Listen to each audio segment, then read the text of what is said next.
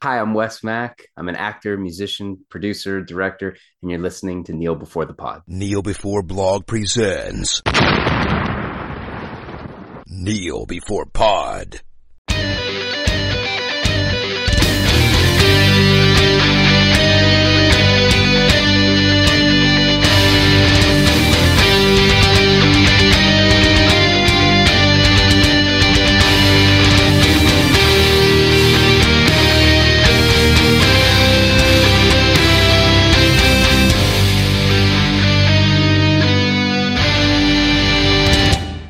Hello and welcome to Kneel Before Pod, the podcast that is far too busy for trick-or-treating, but it's Halloween in the past or future, so who cares? I'm your host Craig, and we are here to break down the news and trailers from October 2023. Joining me for this discussion, making her news podcast debut, long awaited, it's Natalie. Hello! Hello! Yes, I'm very excited to finally make it to one of the news podcasts. It's been a wee while, so hello! Yeah, hello listeners. She's still here. Yes, I am. Just creeping around in the background, as per usual. Okay, so before we get into our news and trailers, typically we do a bit of a breakdown of what we've been looking at and thinking about and watching and stuff. So what have you been watching? Anything good or anything bad? Yeah, we've been watching a few things. I don't know how new a lot of them are. It's fine. It's new for this forum, I suppose. Yeah. Definitely one of my guilty pleasures at the moment is Only Murders in the Building. We have finally made it to season 3, and I have to say, I think I've become such a huge fan of Martin Short. He's cracking me up. I feel like I need to watch all of his stuff, but also no spoilers because I haven't finished. I think we're maybe a third of the way through season 3. Okay, well, I've not seen any of it, so I couldn't possibly spoil it, even if I wanted to. You haven't seen any of it? Oh, I think you'd like it. It's quite fun. What's it with me and the thing that everyone's watching? I'm never watching it. It's usually the way. I mean, that's usually me as well. When Breaking Bad first came out, we didn't really watch that. We were like 2 decades late to The Sopranos. So, I mean, we're very aware of all that. And another little callback, I don't know why. I think just because the news has been really grim lately, I've been finding myself escaping into the world of My Kitchen Rules. Have you seen it? No, I haven't. Okay, well, it's an Australian TV show that's kind of like Come Dine With Me, but it's instant restaurant. And I thought I'll watch the second last season thinking it would be recent, but it's like 2016 in Australia. So for some reason, it feels like 2004. It's a little bit cringe, but it's awkward enough and bingeable enough, and it makes me really hungry, and so I want to eat really good food. Yeah, that's kind of where we've been at. And I think we've also been watching just a lot of TV shows, to be honest. Have you watched The Devil's Plan? Nope. It's like a Korean game show. It is the most convoluted, absolutely wild game show ever. Are Korean game shows like Japanese game show where they're just cruel and brutal? No, it's not cruel and brutal, but I do feel like there's so many game shows at the moment that we're absolutely on track for real life battle royale in the next couple of years, which is kind of worrying. It brings together a smorgasbord of quite smart, clever people in Korea, and also some, I think, public personalities. So there's a member of a boy band, there's professional Go players, and I think astrophysicists, and they all have to work together to build up this game pot of money that somebody wins at the end. But you can also, there's just lots of puzzles within puzzles, and there's like a prison that you get locked in if you don't have enough wins and stuff. It's quite interesting, but the games are absolutely wild. It's quite Moorish. We've definitely gotten behind that. Sounds a bit Crystal Maze in a way. Yeah, but you live there.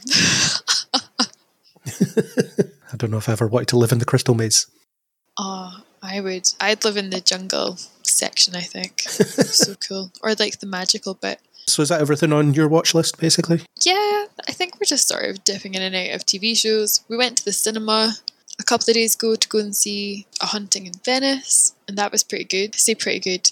It was enjoyable. I think we just wanted an old-timey Agatha Christie Poirot situation, and it delivered. It was quite good, but I do find myself, and Gus takes the mickey out of me all the time, but I definitely find myself being like, this is a 12A every time. I think it's just from working in a cinema and seeing the elevation of what's acceptable in movies that children can go to, it's just a bit bizarre. I think we left and we thought, I wonder what the 15 rated version of that could have looked like and how more extreme it would have been. But yeah, it was good. It's funny, I think, having worked in a cinema for so many years, to then go back to paying for movies, you absolutely judge them on a whole other level. You have much higher expectations for what you get, for what you pay for. Because when it's free, you're kind of like, yeah, okay, you take a bit more of a risk. But when you pay for a film, yeah, you want it to be good.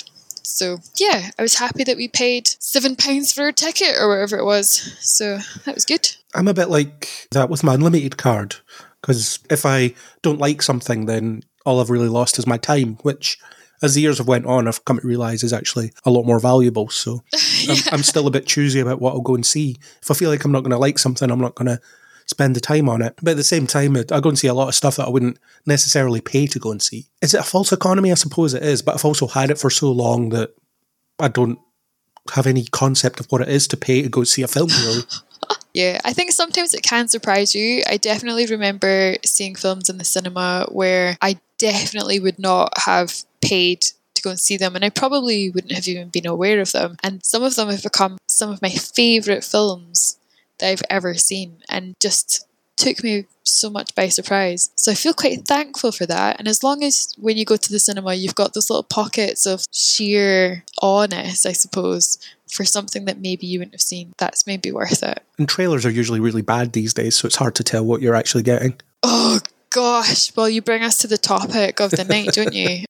Well, we'll get there. You sent a mammoth list of trailers, and I don't know why. I wasn't expecting it to be as many. I haven't kept up to date with the writer's strikes and everything like that, so I really wasn't sure what is upcoming or what is happening in realms of movies over what turns out to be the Christmas period. But I have to say, it looks like a couple of doozies, not gonna lie. We'll get there. My watching list, I've not been watching an awful lot of new stuff TV-wise. I had to go to the Frasier sequel, I suppose is the best way to put it. The new one? Yeah. Is it out? Yeah, there's maybe 4 or 5 episodes at the time of recording. I don't know. I watched 2 and thought I'm never watching this again because I just thought it was really bad. They do what you expect of it, really. They try and recreate the quote-unquote magic of the old show, but they do it in such a transparently obvious way. You've got the Niles equivalent. Niles' son is in it, and he's just like Niles. Wait, so is Niles not in it at all? No Niles. Nominally, it's Frasier is Frasier still, and Freddie is the Martin, as in he's a normal guy with a non-academic job and things like that. So they butt heads over the fact that there's that class difference between them. You've got Nicholas Lyndhurst, who is a snooty English professor. You have Freddie's friend, who's a single mother, and she's rubbish. Niles' son, which I've already mentioned, he's not very good either. It was just painful. I watched 2 episodes because they released 2 episodes at first. Yeah. And then after I'd seen what the first week of it had to offer, I was done. That's it. I'm not going to watch anymore. Okay. Oh, well, I feel encouraged maybe because that was definitely my impression of the trailer. I think I saw my first trailer for it last week. Gus used to go on about Frasier growing up. It used to be on TV and I used to watch it and I never got into it. We're the same age. I don't know why, but Gus had it on his TV growing up. We didn't. And I feel like any glimpses I got of it, I just was like, this looks really boring. I'm not going to watch this. I don't care about this guy. I'd much rather watch Sabrina the Teenage Witch. That was where I was at. And I still would much rather watch Sabrina the Teenage Witch. But we did start watching it from the beginning. And I have to say, it was a bit of a slow burner. Niles is by far the absolute best character in that show, and the sort of Niles and Daphne thing. And I think we only got 5 seasons in or something. I can't believe there are so many. 11, yeah. Yeah, I don't know if I'll finish watching it, but I don't think anything would bring me to watch the new season or the reboot or whatever. I just don't know why it's happened or why that's necessary. Why has it happened? It's happened because they seem to think that nostalgia will sell and money. Oh, but he's not even a good guy though, right? He's like pro-Trump and he said some questionable is a bit things. of an Yeah. absolute right-wing nut. And I'm like, he's ruined Frasier, I think, for a lot of people. Yeah, I don't understand it. For me with Frasier, I got into the show quite well, not late, but later than when it was actually on, because, I don't know, I felt like it was maybe a bit too highbrow for me as the age I was when it was on.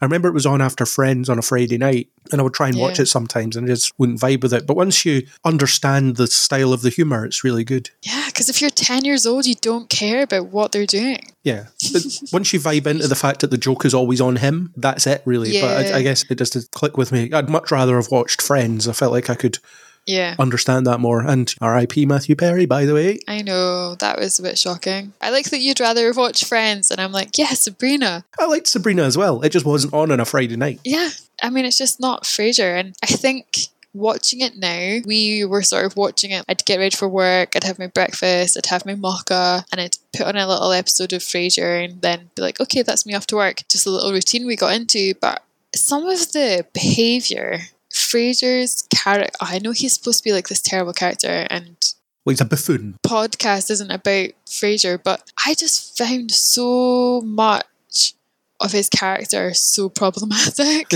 I think we could dedicate a whole podcast series to the problematic character of Frasier, but let's not get into it. Tune into the Frasier Rewatch podcast over the next 40 years, because that's how long it'll take us. Oh God, no thank you. We'll launch Frasier Minute, and then we'll never be done. I hope that never exists. Well, don't watch the 2023 thing anyway. That's my recommendation. It's not worth it. Okay, I'm taking it on board. Another thing I've been watching, I'm a little bit an episode behind actually, Loki season 2. It's been all right. I mean, quite enjoying it. It's doing some weird zany time travel-y stuff. I don't know if it's heading somewhere important or not. I've stopped thinking that the Marvel TV shows will feed into the films in any meaningful way, because it just doesn't seem like they will. It's more likely that this Loki will turn up in a film and just explain anything that's important that happened in this TV show. But it's pretty good. Yeah? Would you recommend it?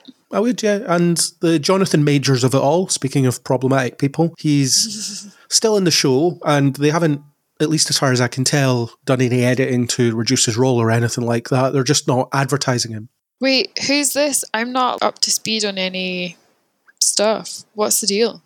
Okay. He's apparently quite abusive. That's all I'll say. You can look into it further. Oh my God. Okay. And is he like a main character? Yes, he's the villain. He was also the villain in the latest Ant-Man film. Do you know why I still haven't seen Ant-Man? I wouldn't recommend it either. The third one is not very good. Well, that is quite shocking. Gus is definitely not tempted by any of the Marvel TV shows, but I have to say I surprisingly enjoyed WandaVision, and I think I did try and watch the first season of Loki, and I just didn't get into it. I just wasn't in the right space, I think, for watching it. And I feel like with season 2, the trailer definitely feels like it's a bit more playful and a bit more jolly, and I feel like I can kind of get into that mischievous, light-hearted side of it. So I think it's got me on board. Well, Tom Hiddleston and Owen Wilson are a great double act in the show as well. Oh, yeah? And Ki Hu Kwan is in it as well, if that's how you pronounce his name. He's in it. Oh, yeah. He's everywhere now. That sounds like a good little mix. Yeah. Well, I mean, he deserves it. He's pretty stellar. Yeah. And if you're into the more outlandish side of the Marvel universe, then Loki will be more in your wheelhouse, probably. Hawkeye was still my favourite of the Disney Plus shows. Yeah, I think it could be. Yeah, I definitely haven't watched any of the other ones. I have to say WandaVision just captured me a little bit, and that's the only Marvel TV show I've watched. Fair enough. Maybe Loki will do it, and that'll be my second, but I don't see myself watching any others. Give it a go. Don't give it a go. It's up to you. Yeah. The other new thing I've been watching is Star Trek Lower Decks, the animated Star Trek show, or one of them. It's been really good this season. There's one episode left at time of recording, so by the time this is out, it'll have finished its fourth season. Third season? Fourth season. And this is just a purely animated Star Trek? Yeah, it's a 25-minute animated Star Trek show. It does riff heavily on what some consider the golden era of Star Trek, the 90s, early 2000s years. So it's geared at people like me that love that unconditionally, and it's a lot of fun. They do some really fun character stuff. The animation's really good. The storytelling's really good. It's not just a stupid comedy show. It does have some heart and depth there. That's quite nice. It seems like it's got a good angle to bring back the sort of lighthearted nostalgia, I suppose, of the 90s. It's almost nostalgia plus, as in they're setting it up with a nostalgic angle, but they're giving you a bit more as well. They're making it meaningful, as opposed to just pointing at something and saying, hey, remember this? Oh, well, that sounds really good. Sounds perfect for you. Yeah, it's decent. Star Trek. I can't go wrong with Star Trek. I will always watch it. Are they going to make more seasons after this one? Yes, it's been renewed for at least another season. Okay. 5 might be the last, it might not. We don't know. Okay. I was going to say maybe next week after you've seen the final one, then I may need to cheer you up. But if there's a whole other season, then that's okay. And I've done a couple of TV rewatches. One has been Doctor Who. I've been just rewatching that just whenever I've got a moment. I feel like I want to just get back up to speed before the 60th anniversary specials at the end of November. I don't think I'll quite manage it, but I've seen it all before anyway. Are you watching it from the very start? Well, not from the very start of the 60s, the very start of the 2005 revival. So from Christopher Eccleston onwards. Okay. I thought you were doing like an epic chronological order. Watching 60 years of Doctor Who Yeah. with 10 years of a gap or however long it is. I have to confess, and I'm sure I've confessed this on this podcast before, I still have never seen a full episode of Doctor Who. Well, not even sure where I'd say to start. Probably just, if you're going to start with it, wait until Ncuti Gatwa takes over the role, because then that's a jumping on point, so you can just take it from there and keep going. I don't know if it's ever really interested me, to be honest, but I like that people are so into it. I find that very charming, so I'll enjoy other people's energy for it. Well, coming up is Isaac and I's conversation about the 50th anniversary special that will be out sometime before the 60th anniversary.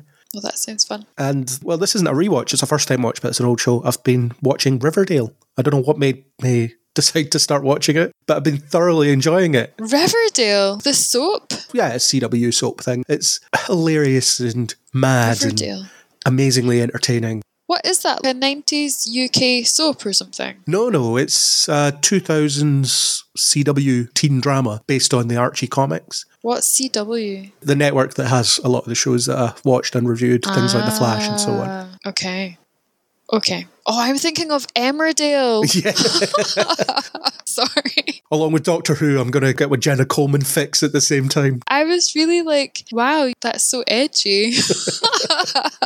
Oops. Okay, Riverdale. Yeah, I have no idea. I'll Google it. It's pretty fun. It's just nuts. They keep just doing insane things, but it's fun. I don't watch it super regularly. It's just sort of whenever I've got time, I just plop on an episode or two and then laugh at the lunacy and then move on with my life. In between the 1962 episodes of Doctor Who. Ha ha ha.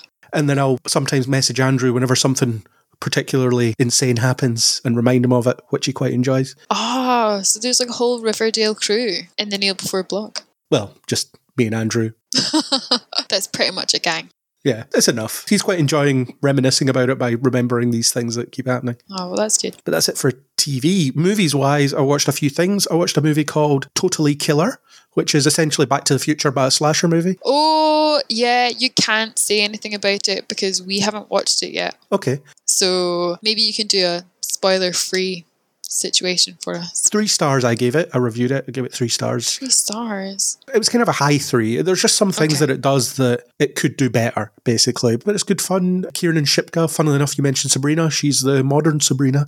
Yeah. Olivia Holt, she's always good as well. It's Back to the Future if it was a slasher. Yeah. Gus had mentioned it and we watched the trailer for it. And I think at first I was like, oh, I don't know. And then I kind of was like, all right, okay, I'm feeling this. I can get into this. So I think with tomorrow at time of recording being All Hallows Eve, I think we might watch it. And of course, alongside Scream or something classic like that. A high 3 stars. All right, I'm going to have to let you know what I think of it. Yeah, the next movie I'll talk about is I Saw It With Your Husband, funnily enough. Flora and Son, the Apple TV Plus John Carney movie. Oh, yeah. I really liked it. I thought it was really good. John Carney's 3 for 3 as far as I'm concerned as a director. He's directed more things than that, but in terms of his own films, it was really good. And I found out that the lead actress is Bono's daughter, which I didn't know until way after I'd seen the film. That's weird. Has she been in other stuff? Probably. I didn't look it up though. I remember when Gus went to see that with you because he came back and talked a lot about it because I think he didn't vibe with it quite as much as you. He said that he did. He lied to me. Well, he might have liked it at the time. Maybe after lots of questions from yours truly, he maybe came to a realization that he didn't quite dig it. But it was interesting to have that conversation and to hear about it. I think it's by the guy who did Once, isn't it? So I think it's along similar feelings and vibes. I think Once became quite a bit of a success, didn't it? Yeah, Once was really good. There was Begin Again as well, the Keira Knightley one. Okay. and Sing Street, which was excellent as well. So you really like him? Yeah. Yeah, whenever John Carney's making a film, I'm there. Ah. And the free beer and free popcorn didn't hurt as well. Oh my gosh. Well, yeah, I think not being there for the free beer and free popcorn, that bummed me out. And I would absolutely give a movie an extra star for giving me things like that. So just selling out to Apple's presents. That's what you're doing. Yeah, a little bit. Maybe if it was unlimited refills or something. No, it wasn't. Little sweet treats. Yes. Just one small popcorn and a bottle of beer. Oh, okay, you're right. I won't give it an extra star. But there we go. Another thing is an animated film where I did some stuff on the back of it that I'll talk about. Mortal Kombat Legends Cage Match, which is an animated film about Johnny Cage, voiced by Joel McHale. And it was quite fun.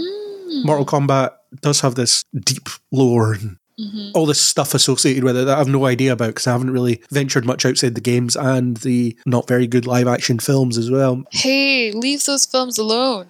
One of my first ever actual musical ringtones was the Mortal Kombat theme song. I'm not criticising the theme song. The films, though, are not the best. Yeah, well, the music carries it. But this animated one, it was pretty good. It had proper 80s vibes. Joel McHale was really good at playing that arrogant actor who isn't quite everything he thinks he is, all that stuff. It was good in. Oh, sounds like a classic Joe McHale situation. Yeah. Wasn't that his whole character in Community? He wasn't stretching himself an awful lot to take on the Johnny Cage role, but if you're good at it, do it. Yeah, if it works for you, why not? And I mean, to be fair, that's why people loved him in Community. Yeah. I was going to say that's why we loved him in Community, and I changed it to why people, and now I feel like if he ever was to listen to this, he'd think that I wasn't a fan. Definitely went through a phase in Community of being, he's pretty good, but Britta was always my favourite. There we go. That's an aside. Try and Abed all the way for me. Try and nap it in the morning. Yep. Yeah, do you know what? That was good. It took me a while to get into that as well, which is why I Same. feel like I need to give other shows a bit of a chance. Yeah. Another thing, Cat Person, which is a film about modern dating and how people can seem in text and how women can be creeped out by men who may not be creepy. It might just be how they're perceived. It's actually quite a muddled exploration of that idea, but I quite liked what it was getting at in places, as in the way he seems to her. Is that her problem or is it his problem? So wait, is this a film that you've seen? Yes. Okay. And it's called Cat People. Cat Person. It's vibing with the whole catfishing sort of idea. Okay. But not quite. It's pretty unfocused. I mean, women have a right to be creeped out by men, given that they're generally creepy. Oh yeah, I'm not saying they don't, but it's the idea of how people are perceived or how you might perceive people and what the intent behind it is versus how it comes across, things like that. Because the guy's really awkward and she sees him in a certain way, but continues to pursue this relationship with him anyway. Like I say, it's very strange. I feel like there was a really good exploration of that idea in there somewhere, but it just wasn't in that film. Okay, I don't feel drawn in by that at this moment in time. I'd be keen to see a proper exploration of that idea, actually, because I do think there's definite mileage in the whole idea of, in modern dating, that sometimes starts with texting and things like that. How do you forge meaningful, true connections with people when you start off with a text and you expect someone to be a certain way and then you meet them in person, they're not that way, all that stuff. There's plenty to play with there. And then there's the whole default perception of men being creepy in certain instances, and then you can get the other side of it as well, perhaps. I don't know. There's plenty there to play with, and the film doesn't really do it. I found it more interesting in concept than I did in execution. I don't know, it's an interesting one. I don't want to comment too much on it because I've not seen anything about it, but yeah, I think that perspective idea is interesting.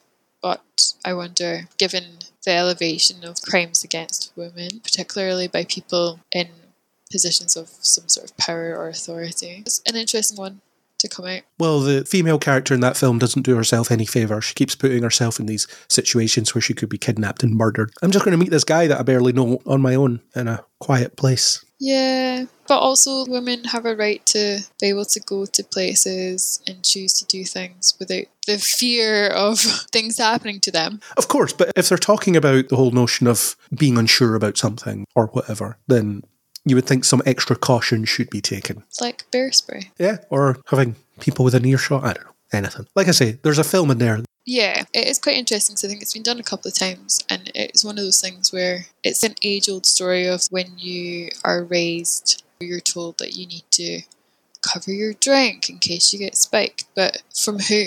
From guys? Instead of teaching guys, oh, you shouldn't be putting drugs in girls' drinks. Yeah, don't spike drinks. And it's like, no. The girl has to do all the work to protect herself rather than raise a boy to not be an absolute creep.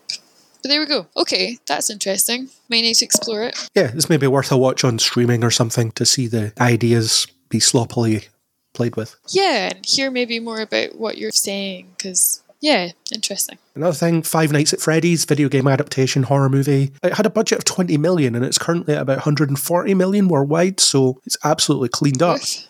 Despite the fact that it dropped on streaming on the same day as it did in the cinema, people have gone out to see it. That's how popular the games are, I suppose. I thought it was okay. It's all over the place. The animatronics are great, and it has some, again, interesting ideas in there, but narratively it's just all over the place. I'm not quite sure what it was trying to get at. So, fine to watch once, I suppose. Yeah, you talked about your time being precious.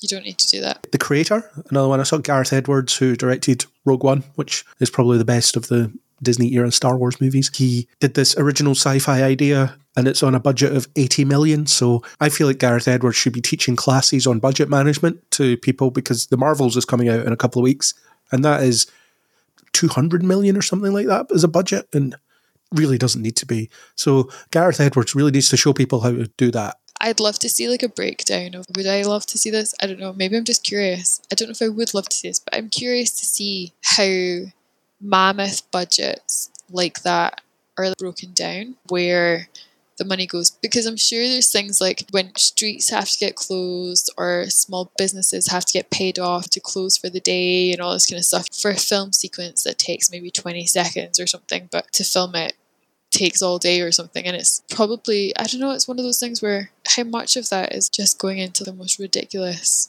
places and spaces. Yeah. COVID protocols is another one. Yeah, insurance, food. There's things like, well, in the case of Marvel films, constant reshoots, changing things late in the game costs a lot of money. Whereas I feel like with The Creator, it was okay. I didn't think it was amazing, but I sort of appreciated that it existed more than I actually really liked it, because it's good to see there's still people doing this, albeit infrequently. But I enjoyed the concept of it. What is it? What is The Creator? It's about emergent AI and the rights of AI and all that stuff, but it ends up forgetting all that and turning it into more of an action piece, which is not what I was expecting based on the trailer. Again, trailers can be rubbish, but it was good. I'll say that. It was certainly watchable, and the fact that it exists is very good as well in the current climate. Mm-hmm. Sequels and remakes and reboots, and then you've got an original sci-fi idea. Well, that is a rare gem. Yeah. So well done for those people for making that then. Yeah, and for such a tight budget. Yeah, because that's definitely one of the things that I was going to say, the number of things that are just old. And I feel like there's a few of those that we're going to cover tonight. And the last thing I saw, this may surprise you, it may not, but I went to see the Taylor Swift Eras Tour in IMAX. And I had a great time. I was going to say, are you a wee Swiftie? I maybe wouldn't go that far. And you are now. I didn't know a lot of her songs, so a lot of it went over my head. And when it comes to concerts like that, I always feel like they're maybe a bit too overproduced, as in it's very scripted. Every step of it is accounted for because she needs to stand where the lights are going to be or where the effect is going to appear. So there's a lack of spontaneity to it, which meant that the performing was, well, good, very sort of machine-like in a way, if that makes sense. Yeah. But she's really good, and the fact that she's 2 years younger than me and insanely successful, it's hard to fathom the level of success she enjoys. And I'm not saying she hasn't earned it, because she most definitely has. But it's just the idea of, wow, look at how much she's achieved at her age. She literally has armies of people that are willing to follow her with her opinions and things. It's nuts. It really is. But very good. It's a very good show. Yeah, and they've been there for a long time. Yeah. I feel like I got more out of it in the cinema than I might have done actually being there, because it's a very staged and scripted set piece, really. So it almost felt like, yeah, I probably should be in the cinema watching this. So it's just the tour, it's just the gig. Yeah, I think it's missing 3 or 4 songs or something like that. So is that what it is? It's the concert? Yeah, and when I went to see it in IMAX, it had 4 other people in the screening I was in. So that was weird, because I hear about these sellout cinema venues in the US and stuff where people were treating it like a gig. Were they singing along? No, there was some head bobbing and foot tapping. That does happen here. Like I mentioned before, when I worked in the cinema, they regularly had recorded live gigs or even live streamed gigs. It was like a new thing at the time. And they would be packed full of people. And the first one I remember working, I thought, no one's going to turn up to this. Who would want to come and sit in a cinema screen, but it's accessible for so many people. So a lot of people who maybe can't get to concerts or they don't find those environments comfortable, it's a real bridge to enjoying that gig experience. It widens the net for sure, yeah. I'm all for it, do more of it. Yeah, I don't see any slowdown of that event leaving the cinema. Yeah, but that's pretty much all I've been watching. So move on to some quick plugs. Do you have anything to plug that you've been doing that you want people to check out? That I've been doing? Yeah, any creative outlets that you want people to go towards? No, I haven't really actually. I mean, I'm still making and wearing my own earrings. So, hi. If you are on Etsy, you can check out Disaster Fashion. Disaster_fashion. All recycled, upcycled, reused. It's all about diverting materials from landfill and wearing them to decorate yourself. I hadn't planned that. I didn't know that that's what you were going to ask me, so surprise. What's on the agenda? If only I could read. Cool. Well, I'll put the link to that in the show notes and people can go peruse at their leisure. Oh, I appreciate it. My plugs are, I've done a couple of interviews. One is for that Mortal Kombat movie I was talking about. I interviewed Kelly Hu, who played a character called Ashra, I think it was. Yes. And the other one was Rick Morales, who's the producer, and had good chats with him. And you may be wondering, how could I talk to an actor? Aren't they on strike? Well, not in this case. She wasn't under a SAG contract for that animated movie. The Animation Guild has their own union, so she was able to talk about that movie that she was in as a voice. So the Animation Guild, that's a separate thing? Yeah. Huh. I'm learning so much. Yeah, well, there's lots of stuff I learned. The other interview I did, which should be out by the time this comes out, was with a guy called Wes Mack. He's plugging his new album that he spent 2 years making during the lockdown pandemic situation, and it's pretty good country pop star thing, but he was also been a bunch of stuff that I've watched, things like Smallville and Supernatural and things like that, and he was only too happy to talk about his experience on them. He properly lit up when I was asking about them because he just loved talking about them. Aww. And he's not under a SAG contract either, which meant he's allowed to talk about that. It's not crossing any picket lines. He's under some kind of Canadian union. Wow, that's a tricky place to be, isn't it? Yeah, we do support the actors. Be on strike until you get what you need, is what I'd say. Yeah, protect yourself and your skill set and your knowledge and your information and your voice. That is not to be played with by technology. So yeah, glad to hear that. And I've probably appeared in a couple of We Made This podcasts, although I'm not sure what's coming out and when, so I'm not entirely sure. I did a Movie Versaries episode with Bo Nicholson about Pacific Rim, which is a film I love. Oh my gosh, yeah, you do not stop talking about that. There's a podcast on this podcast about it, and did it again for Movie Versaries, where I convinced Bo that it's a film worth enjoying, where he wasn't keen for it before we started talking. Yeah, I'm probably on the side of Bo. Did you convince them to change their mind? Yeah, he was like, I'm seeing what you're seeing now. By the end of it, it's very funny. It's this journey. Wow, you're so persuasive. Good conversation. My passion won the day. It's just you being like, it's the best. Yeah. All right. Wow. Well, let's talk about some trailers then. Talk about some stuff that's coming out. Oh, gosh, yeah. Let's start with The Beekeeper, which is a Jason Statham action movie. I like Jason Statham. I think he's very good at what he does, which isn't much. He has a very single lane of talent. Yeah. He's specifically charismatic when he does it, and he's believable in action. And it looks like he's having a blast here.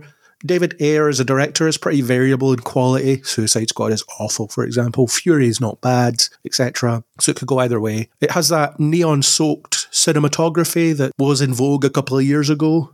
I don't know if it's a throwback or it's just been so long in development that it's just the way it is. Yeah, it feels like a relic of the early 2000s that's only just seen some sort of light in terms of content and aesthetics. Most of Statham's movies are like that.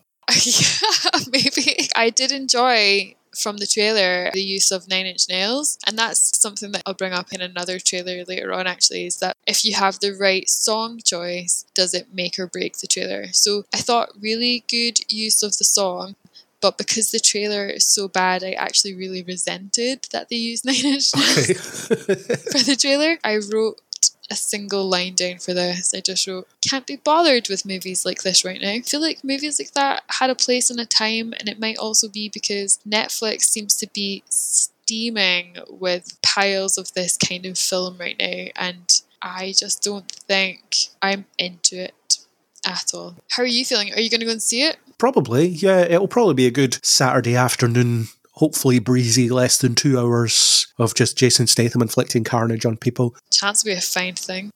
And making a lot of really bad bee puns. I Protect the Hive, all that stuff. Oh, God. That whole special program protects the hive. Who are you protecting? That sort of really pure American for the people against, I don't know, some sort of capitalism. It sounds like it should be a good film, but I just don't think I got anything from it that I'd want to watch. And I also wanted to say, is the trailer age rated? Because it was a little bit graphic. I think it might be in the Red Band trailer that I put the link to. Okay. There's a guy who gets cable tied. He's got broken fingers or something. He gets like cable tied to a vehicle, and then the vehicle goes over the side of the building. And I was like, this is awful. Yeah, just not vibing with it at this moment in time. Sorry, Jason Statham. Yeah, well, there's another 50 films that you might vibe with that he's probably got coming out soon, so he'll be okay, I think. Yes. Let's move on to Argylle, which may be Henry Cavill's Bond audition. Who knows? It's similar to The Lost City, the Sandra Bullock film, as an author getting involved in a real version of her own story, almost, and seems to have a great cast. Bryan Cranston, Sam Rockwell, Samuel L. Jackson, John Cena. Yeah. I wrote down Will Ferrell, Emma Thompson movie, Stranger Than Fiction, ? It's like an extreme version of that. I didn't like the trailer. Oh, right, okay. Not even the cat? No, I couldn't figure out who, I mean, I think I do know who their audience target is, but I think it's just knowing that that's not me. They're not targeting that film at me. Oh, the whole cat thing looks ridiculous, but in a really terrible way. I think I got a little bit excited when I saw Cena and Cavill together. I was like, maybe that'll be an interesting duo, but it really fell flat for me. And I can't believe the trailer I watched had 15 million views. How is this at 15 million views? Well, we were two of them. Yeah. I was actually more than two of them. I watched it more than twice. You've watched it multiple times? I saw it once, and then I saw it again to take notes, and then I realised I wasn't paying enough attention, so I rewound it. Oh, Craig. Have you watched that 3 times? Matthew Vaughn is always good as well. I usually like his films, Kick-Ass and Kingsman and so on. Yeah, I could see that that's been his style. I think watching trailers and then talking about them has been, I mean, this is a first for me, but watching them and then thinking, oh, what does this remind me of? Oh, what is this style like? And then seeing where I've gotten it right, where I'm like, oh yeah, it's that guy. I'm like, of course. So yeah, it definitely read like one of their films. Yeah, well, we'll see if it ends up being a good setup for Henry Cavill getting the Bond role, if he ever gets it. Oh God, I just feel like it's going to be a terrible film, and it's probably going to do very well, and it probably shouldn't. Well, I'll let you know, because I will see it. Next up, we have The Iron Claw. I'm not usually a fan of Zac Efron, but this looks like one of those films where an actor who's usually not known for excellent performances transforms himself in some way. What are you talking about? Did you never see 17 again? No, I didn't. It's great. I could not believe that Zac Efron and Matthew Perry are the same person. Oh, come on. Are there not like 10 years between them or something like that, age-wise? Oh, I don't know. It's probably more than that. Efron's been in loads of stuff. He was in The Greatest Showman. He can sing. He can play basketball. The Greatest Showman was okay. I actually hate The Greatest Showman, but he was okay in it. Baywatch, he was in that. I didn't see that, but was tempted. It's not very good. Yeah, I wrote Efron and that guy from The Bear, Jeffrey Allen White, and I feel really bad referring to him as that, but it's just because it took me ages trying to remember the name of The Bear TV show, which is ridiculous because I loved it, but I was like, Boiling Point? And then I had to I was really struggling. I was on the bus like, what was the name of that TV show? Got there eventually. Interesting. I wrote like Rocky, but wrestling in some kind of bromance situation. I don't know much about Kevin Von Erich or his family, which this film is about. It's a true story, right? Yeah, based on a true story. But it's definitely one of those where the actor goes into it and they just disappear into the role or try to disappear into the role. You see that sometimes with actors where Zac Efron, you said he's been good and stuff. I would disagree, but he does sort of pigeonhole himself into these kind of forgettable rom-com roles. He's done so many of them. I think he has, but I think he has done a couple of films where he's really broken out of that. Probably, I just haven't seen them. I think he's possibly going the Robert Pattinson route, where he's getting out of that sort of teen, early 20s movies that they're good at, that they get pigeoned into, or that they just work with because they enjoy it, but will start exploring a bit more radical movie making stuff. I can't think of anything off the top of my head, but I feel like he has started doing that, so I think this is going to take him in a different direction for sure, which I think he can do. I think he is a good actor. I think he just needs to be given the material to work with, and this could be a really good situation for him. Well, we'll see how it goes. He's getting older. He can't be charming and shirtless forever, can he? Well, I don't know. He can try. I wrote a welcome trailer after watching Beekeeper and Argylle. Oh, okay. Next up we have Priscilla, which is another film that has Elvis in it. And I do wonder if the discourse around this film will be more about which film about Elvis or with Elvis in it had the better Elvis. Is it Jacob Elordi or was it Austin Butler? Which is the better Elvis? Which gets away from what this film is about. Well, yeah, he's not the main character in this. Yeah, he's the supporting character. Kaylee Spaney, I've seen her in a couple of things. She's really good and she looks like she's doing a good job here. I don't know an awful lot about Priscilla as a person. I do know that their relationship began when she was 13 or something like that. It's one of those, it was very of the time thing. It wasn't deemed as being creepy or grooming at the time. Not that it wasn't. Yeah, I think she was like 15 or something. She was really young. It's a classic R. Kelly, Aaliyah situation. It's quite interesting. When I was at the cinema the other day, I think there was a trailer for it and it looks very beautifully shot. It looks stylistically like a Lana Del Rey album come to life. Sofia Coppola directing, so that's not surprising. Yeah, it looks really good. And I definitely felt really drawn in by the trailer in the cinema. But when I was watching it tonight, I think I watched a different trailer because the takeaway from it, I think it was just one of those, it wasn't the teaser trailer, I think it had more in it. So it came off as a sort of, quite dynamic, aggro situation. Looks like they're going to show a lot of maybe what has been kept hidden for quite a long time. I'm not sure based on the second trailer I've seen. I think if I'd just seen the teaser trailer, I was all on board to just go and lose myself in that era, that beautiful dreamlike sequence. But part of me is like, why is this coming out now? And what is it going to tell us? I think I'll go and see it. I do like Sofia Coppola. Also depends what Priscilla herself is willing to release, because she's had input. Yeah, I think she was consulted and she gave her input and she channeled a lot of stuff I think that's in there. And I'm pretty sure, because she's written a memoir as well, right? At least one. I'm sure she's got a couple. So I think a lot of the content has come from these books. It will have, yeah. Which is information that she's shared with the public. It's just not information that I maybe know. It's not our generation. I mean, it's music we're aware of. It's icon that we're of course aware of. You can't not be. So it feels like a film again that maybe would have come out 20, 30 years ago. So part of me is just kind of like, I wonder what's happened for it to be made now. But maybe it's just to make her voice more known to a new generation and share something. I'm not too sure. And I'm sure timing it for shortly after the big Elvis movie is no accident. I didn't even really think about that. I wonder, was there any plan for them to have been made at the same time? I haven't actually seen the Elvis film. Is Priscilla featured in that quite a bit? She's in it, yeah. Not massively though, because it's not about her, but she's sort of on the sidelines some of the time. My problem with Elvis is it's that standard biopic structure of birth to death. So you never really zero in on anything specific. You're just, and then this happened, and then that happened, and that happened, and then he died. I think the better biopics are, here's 3 weeks of their life that sort of defines them in a way. You know, like Walk the Line. That's what I'm thinking of. I think that's a really good example of a musical biopic thing. Yeah.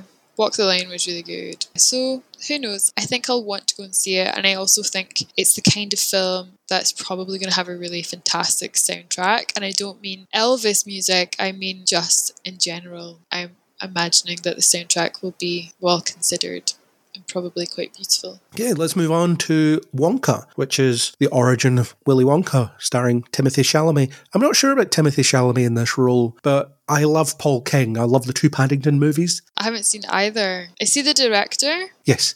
He is, of those two films. There's a third one, but Paul King's not directing that. It comes out at some point. I feel like I need to watch them. I've not seen them. Yeah, you should. They're just so positive and optimistic, and they're like warm hugs of films. I hope that's PAW positive. Sure. Ha ha ha. I don't know why, but I've written down for some of the trailers how many views they'd had, and this one had 31 million views. And I was just kind of like, what? And then I watched it and I still asked myself, what? Timothée Chalamet is very popular.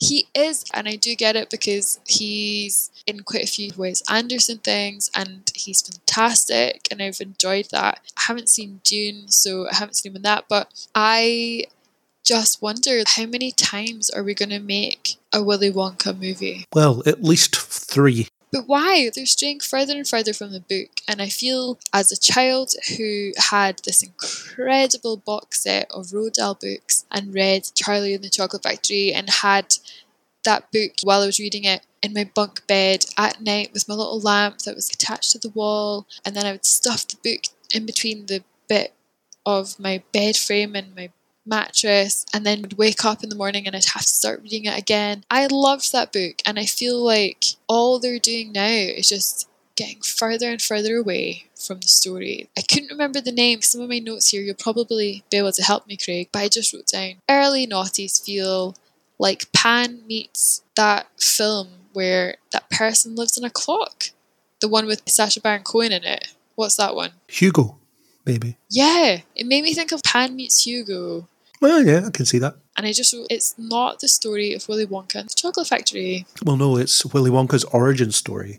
So it's before he makes the Chocolate Factory. But why? Because that's what they do now. We get hints of that in the Johnny Depp one that came out. We don't need to focus on that, and we don't need it to be done in the style I think that they're making it in or it's been made in. It feels like it should be great, but it feels really old-fashioned, but not old-fashioned 60s, 70s. It feels like old noughties fashioned, and I just don't know if that's a place that I want to be dwelling in. But it is a musical, and that's kind of rare, so that could be something. Although the trailer doesn't really tell you it's a musical, but it is. I think both before have been musicals. The original movie had songs. The Gene Wilder one, yeah, that's a musical. Yeah, and the one with Johnny Depp had songs, and it had different songs. Well, it has the Oompa Loompa stuff, yeah. I feel like I'm really coming across as the Grinch right now, but I just don't see, and it's not a stance I thought I was going to have. I thought if it was going to offer us something that felt kind of like magic, I'd be all in for it, but I just don't see why we need it, and I'm not convinced by Chalamet as Willy Wonka at this moment in time. I hope the film could prove me wrong. He doesn't seem deranged enough, does he? Yeah, just a bit too tentative. I feel like Willy Wonka needs to have a bit of crazy behind the eyes, Yeah. doesn't he? He needs to be unhinged. Yeah, he's just a young shoot. It's an interesting one. Tom Holland was also up for the role because there are no other actors in Hollywood, apparently, other than those two, for roles like this. I like them both, but I don't know if I can imagine either as Wonka, and I think they'll be talking about how they want to bring it to a whole new generation, but sometimes you've got to grow up watching those classics, and that can be origin enough. Or maybe it's this generation's Wonka, who knows? We'll see. Hugh Grant is an Oompa Loompa, though. That's definitely quite fun. Oh, I wasn't vibing with it. Maybe he'll get his own spin-off. Instead of Minions, it'll be Oompa Loompas. Oh, God. No, thank you. One more time for the people in the back. No, thank you. Well, on that note, we'll move on to Orphan Black Echoes, which is a spin-off of Orphan Black, a show that I haven't seen, but I'm always told I'll love it. I really like Kristen Ritter, even in bad projects. Yeah, I thought you would have seen this. No, I've never seen Orphan Black. I know I should have, but I haven't. This looks good. It seems to have a horror mystery vibe in this trailer, which I don't know if that's the parent show or not. I haven't seen it, and I have to say, I think I've also had people say that they think I would enjoy it or that I should watch it. I found the trailer really intriguing. I don't know what it is. I don't really know what it's talking about, but I would watch it. I feel like it was one of the first trailers of the evenings watching that I thought, maybe I could actually get into this. It feels like it echoes The Island a little bit, you know, the Ewan McGregor one and Scarlett Johansson, and any Black Mirror episode. It feels like a sort of mash of that, so I don't know, I feel like I could watch it. Yeah, well, it'll be out at some point. You probably won't have to wait too long to see it. I'm not sure. Are you going to watch it? Are you adding it to your list? Probably. I'll maybe give it a look, although I should probably at least have a look at the parent show at some point. I mean, I'm in no rush. I'm still in 2016 right now. So in about 5 to 10 years, you'll have gotten around to it. Yeah, I'll come around to it and I'll be like, wow, that's great. Move on. I'm interested what you think of this, because I know you're a Disney person, but Wish, Disney's new thing. I'd like the look of this. Wish fulfillment and the whole be careful what you wish for thing. I quite like the idea of wishes being managed or controlled, because everybody getting their wish granted would be absolute chaos, let's face it. Just look at Wonder Woman 84, or maybe don't, but that's what happens there. Everyone gets their wish granted and it's just insane. Or maybe in Bruce Almighty, he just replies yes to all the prayers and everybody gets what they want, but no one gets what they want. So I get this idea. Wishing is politics and bureaucracy. Chris Pine is a bad king. Quite like that idea. I like Chris Pine, I like his voice, so I'm keen for that. There's a hint at the Earworm song in the trailer, and we have an animal sidekick. So all the ingredients are there. Yeah, all the ingredients are there. It is a perfect recipe, I think, for Disney. I didn't know that a new film was coming out. I was in the Lego store a couple of days ago and I did see a whole bunch of box sets for something called Wish, and I was like, oh, what is this? I haven't heard of it. It felt like a really old grown up. And then I think watching the trailer tonight, it did that thing where it sparked a little Disney joy in me, and I thought of Tangled and Moana and Encanto Magic and Frozen, and of course all of the producers from those movies are involved in some way. I think it's following along a line of new generation Disney, and I quite like where it's going. It looks sweet, just looks like a nice sweet film where we'll all get a little life lesson from it. So yeah, it looks quite cute. Be careful what you wish for / don't give up on your dreams. I don't know, something. With another trailer, I've written be careful what you wish for, and it's made me think of Goosebumps, and I was like, oh, I can't say that yet. I want to keep it for that one, but it's true. It feels like it's the child version of that, I think. Yeah, cool. Well, maybe it'll be a Disney classic. Maybe we'll be sick of hearing whatever the song's called, like we were with Let It Go and all the other ones. Yeah, I think it's a Disney classic of the future. Well, we can only but hope. Yeah. Next thing is Scott Pilgrim Takes Off, which is an animated adaptation of the original comics, which has more time to tell its story than the film had. It has all of the voice cast from the film returning to reprise their roles. Oh, that's cool. It looks like an epileptic fever dream. That's what I put in my notes. Oh, no. I mean, I'm not epileptic, but it does look like that. There's so many bright lights and flashing stuff and lots of movement and everything. It just looks very stylized. That was the intro scene, wasn't it, for the film? That sort of very graphic novel take and hyper anime. I had just popped down, pleasantly surprised it was animated. I think because I hadn't heard anything about it, and I just read Scott Pilgrim Takes Off, and I thought, oh God, what is this now? Are they making a new film? Because I don't know if I can be bothered with that. And so when I saw the trailer, I was a bit pleasantly surprised. Feels kind of nostalgic. Again, we're going to talk about the early noughties quite a lot here. I came to a realization watching that trailer, which kind of bummed me out a little bit, was that the noughties aesthetic is to now what the 80s aesthetic is to us. Ugh. And I was like, damn. But then the noughties aesthetic was riffing on earlier times, so it's all just a copy of a copy of a copy. Yeah, it is. But that sort of weird nostalgia that we get when we see the 80s aesthetic and colour charts and texture wheels, whatever, for the 80s, all of those feelings, that is what the noughties gives to the kids of today. And that made me feel sick. So I hope it's good. It looks kind of cute. It looks like it's honouring its origins, which is quite nice. I never read Scott Pilgrim. I only ever saw the movie again because I worked in a cinema. I played the game though, the arcade style side-scrolling beat-em-up game. I've played that. Oh yeah? Yeah. Huh. I didn't even know that existed. It was out on PlayStation 3, I think it was. I'm sure there's a lot of people who will be really happy that has been made, but it doesn't really change my life. I'll give it a look. We'll see. I'm not huge into anime though, it just doesn't grab me, but I liked the Scott Pilgrim movie, so the idea of just seeing everybody doing it again, but in animated form and taking the animation from the manga and bringing it to life, that's definitely going to excite a lot of people. Yeah, I think so. I mean, huge fan following, so we'll see what happens, I'm sure.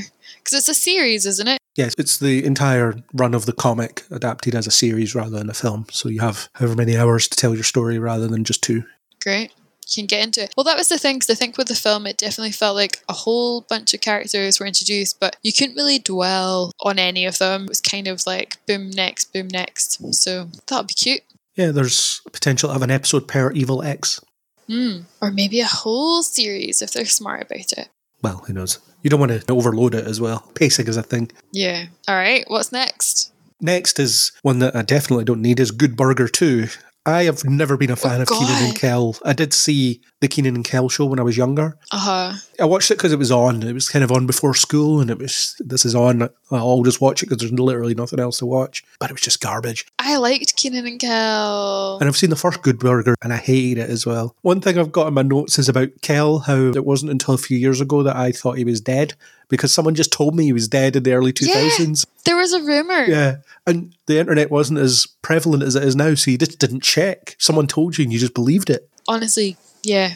Mean people spreading those rumours. I've never seen Good Burger 1. And when you said, oh, there's a Good Burger 2, and I was like, what is that? And then when I Googled it, or just searched it on YouTube, and then I was like, oh, Kenan and Kel. And I just felt kind of sad, because I just wrote down, what has happened? ...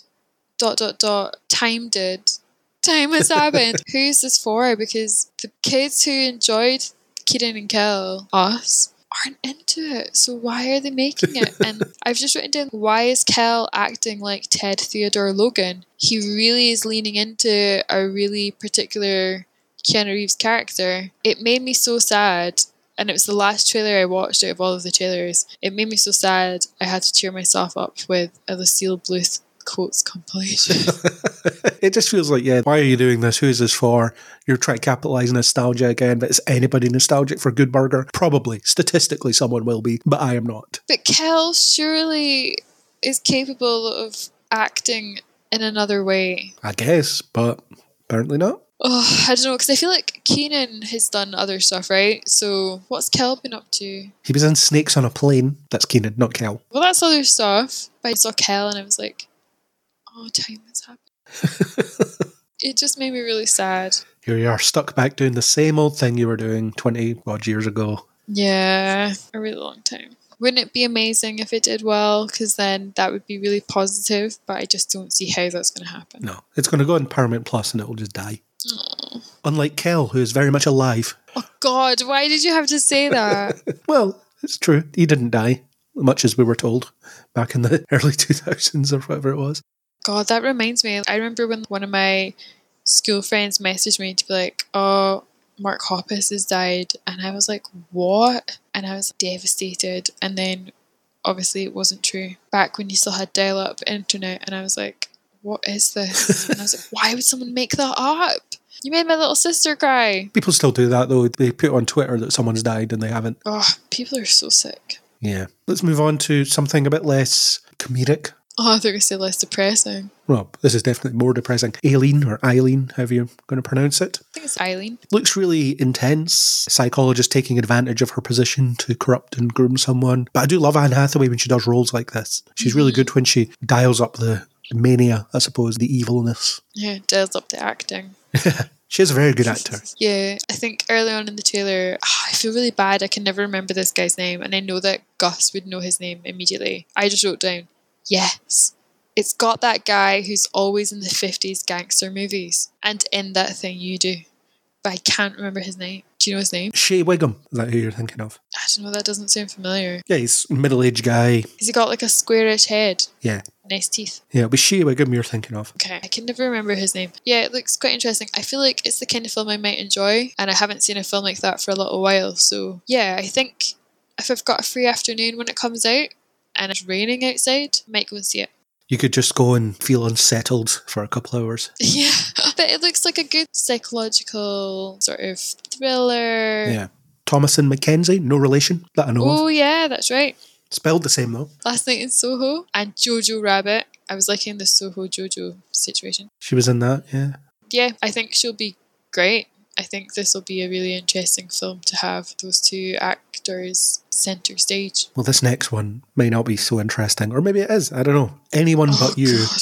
Sydney Sweeney and Glenn Powell. The story is they're both attractive, but aren't attracted to each other and have to pretend to be a couple for some wedding or something. Why? I don't know. The trailer doesn't tell you why they have to pretend to be a couple. It doesn't say anything. I have to say there's some guff on this list, but this is the guffest. I was kind of waiting by the music. I thought maybe it's going to get twisted or dark, or there's going to be something that happens that gives us an insight into another level. Kind of like a Mr. and Mrs. Smith kind of thing where it's their agents, but it just looks like, what's the point? Yeah. Although the subversion may be that, oh look, they're really hot, but they're not hot for each other. Isn't that a surprise? I don't care. Honestly, I'm like, how is this a film? How is it anything? I also feel like Sydney Sweeney's better than that because she's usually pretty good and certainly what I've seen her in, which isn't a lot, admittedly. I don't know. It left a bad taste in my mouth. Maybe she's paying off a cinema screen TV that she's buying. Who's the writer for this? Who has written this? Who's directed it? What have they done before? The director has done a range of stuff. Anything good? Is there anything that gives us an inclination that it might lead to something or be unexpected somehow or be at all interesting? Well, it's Will Gluck. He directed Easy A, which I thought was really good. The 2 Peter Rabbit movies with James Corden voicing Peter Rabbit. Haven't seen those. Do not need to see them. Okay. You're not convincing me. Friends with Benefits. Yeah, you're still not convincing me. Easy A is really good. If it's Easy A-esque, it'll be good. Does the trailer look like it's Easy A-esque? I'm No. going to go with no. But I don't know if the trailer for Easy A made it look like it was Easy A. I haven't seen Easy, but it's one of those ones where I think it's just skipped past me, but I would watch it. It looks like I would enjoy it. I've never seen the trailer for Easy A, so I have no idea how it was marketed. Oh, Craig, I get absolutely nothing from this. I actually think I get less than nothing from this trailer. It feels like a non-thing. It feels like it's been made because being filter friendly and attractive is in. And I'm like, I don't get it. So you're not interested in the hot leads? Ugh. No, come on. I don't understand. I just don't understand how this is a thing. We may never understand. I think we've talked more than enough about it. It looks terrible. So let's jump into Napoleon. Yeah, let's see. Napoleon looks big and epic. Ridley Scott can definitely put together something like this. Yeah. I don't know a lot about Napoleon's history other than the stuff that's just sort of memed, I suppose, over the years.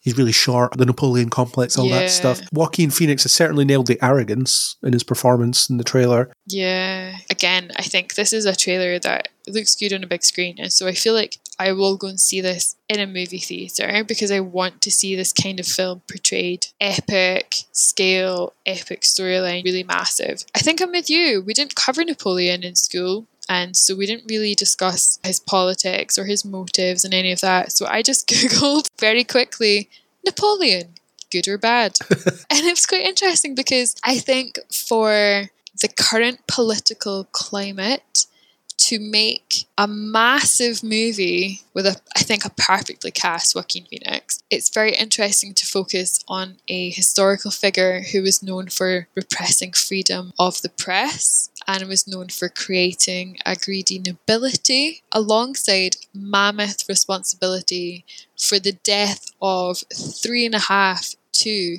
6 million people. So I think in this kind of climate where we are seeing the rise of fascism, the rise of the far right, the Western media portraying incredible biases towards what's happening in the Middle East and across quite a few countries in Africa, particularly towards the people of Palestine. Everything that's going on right now makes this film coming out feel incredibly perfectly timed.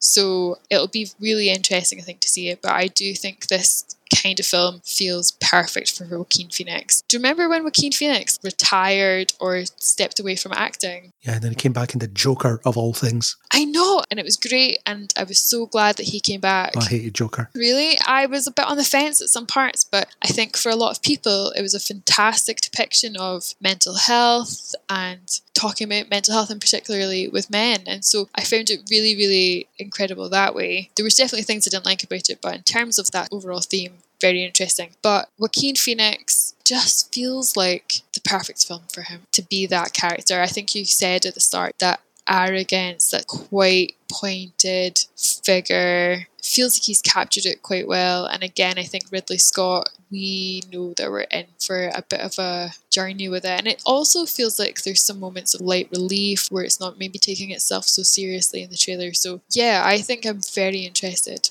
to see this actually. And Ridley Scott is in his 80s. He's making films like this. Is he? Slow down. You're an old man. Jeez.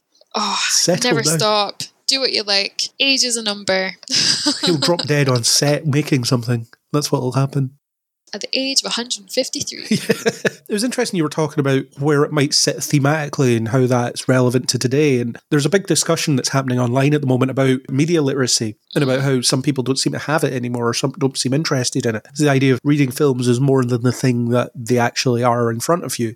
So, well, for example, you talked about seeing A Haunting in Venice. That is actually a film about the pandemic in a way, because you see this whole people coming out of isolation after a plague and all this in a war. And it may be set in the past, but it's likened to our recent situation because we can understand. Oh, I didn't read it like that at all. But it's in there. I didn't read it that way either, but I saw someone comment on it online. I was like, oh yeah, okay, I see it. Okay, so that's an interesting perspective. Is it something that can be teased out? Especially knowing that the material, the original storyline is older than the pandemic.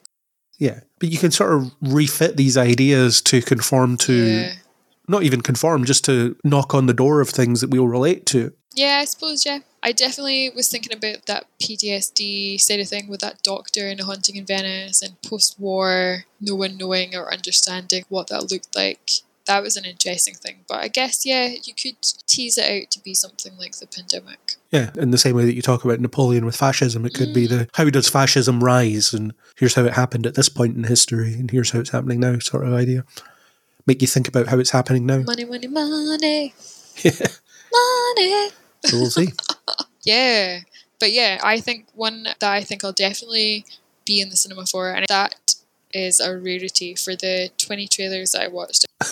This was one that I thought, okay, yeah, I'm going to see this in the cinema for sure. Double bill of Anyone But You and Napoleon. I don't know if they're out at the same time. Too soon. No way. That would be an interesting day at the cinema. No, thank you. Next one, Leave the World Behind. It's another apocalypse, this time a cyber one. It again speaks to that legitimate fear that we all have about AI taking over the world and killing us all or replacing us all. I don't know what to make of it based on the trailer. It's very quick and difficult to pin down, but it's a great cast and it seems pretty claustrophobic, so maybe it'll be good. Well, yeah, the trailer felt like that, so good job if that's an indication of the film. Interesting, it's based on a book.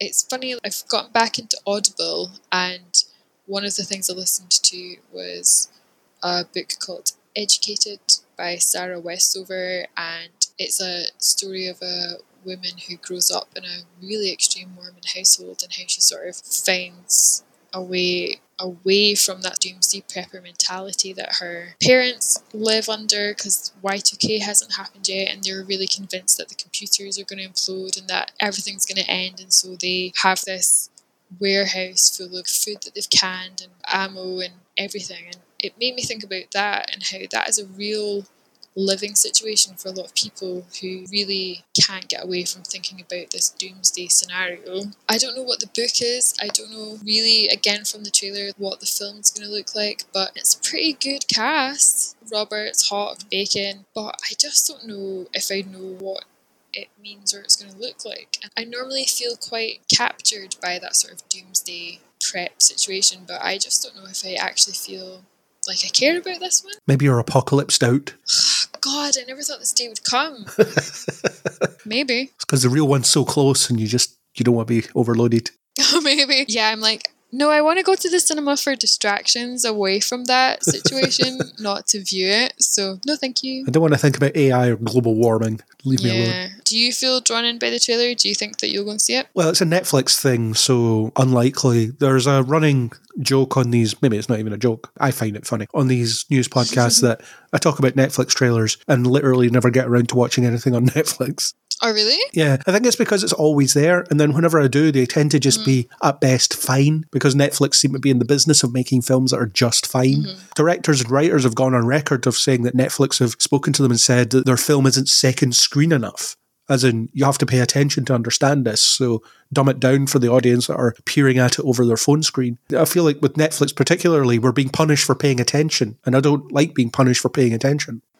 what is this world coming to? It's depressing. It's to be expected, I suppose, that that's the kind of thing that would exist, but thanks for telling us that that's also what you're doing. You think we're all idiots. Thank you. You don't value us as viewers. Yeah. It's all content to you. Yeah. It's a horrible term for creative stuff. But also, maybe they're right.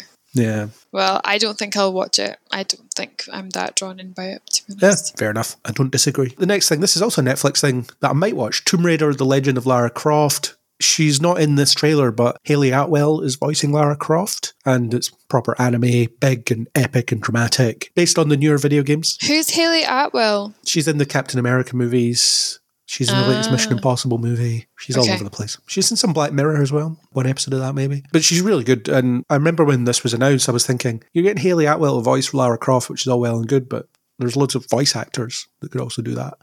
That probably need the work more than she does. Obviously going to bring something to it. Yeah, I guess. But the animation looks really cool. Yeah, again, interesting choice. And again, I just wrote down, glad to see it's animated. I think when I'd seen that Tomb Raider was on the list, I thought, oh God, who can they get that's going to replace Angelina Jolie as Lara Croft? Because for me, she is the epitome. She is Lara Croft to me.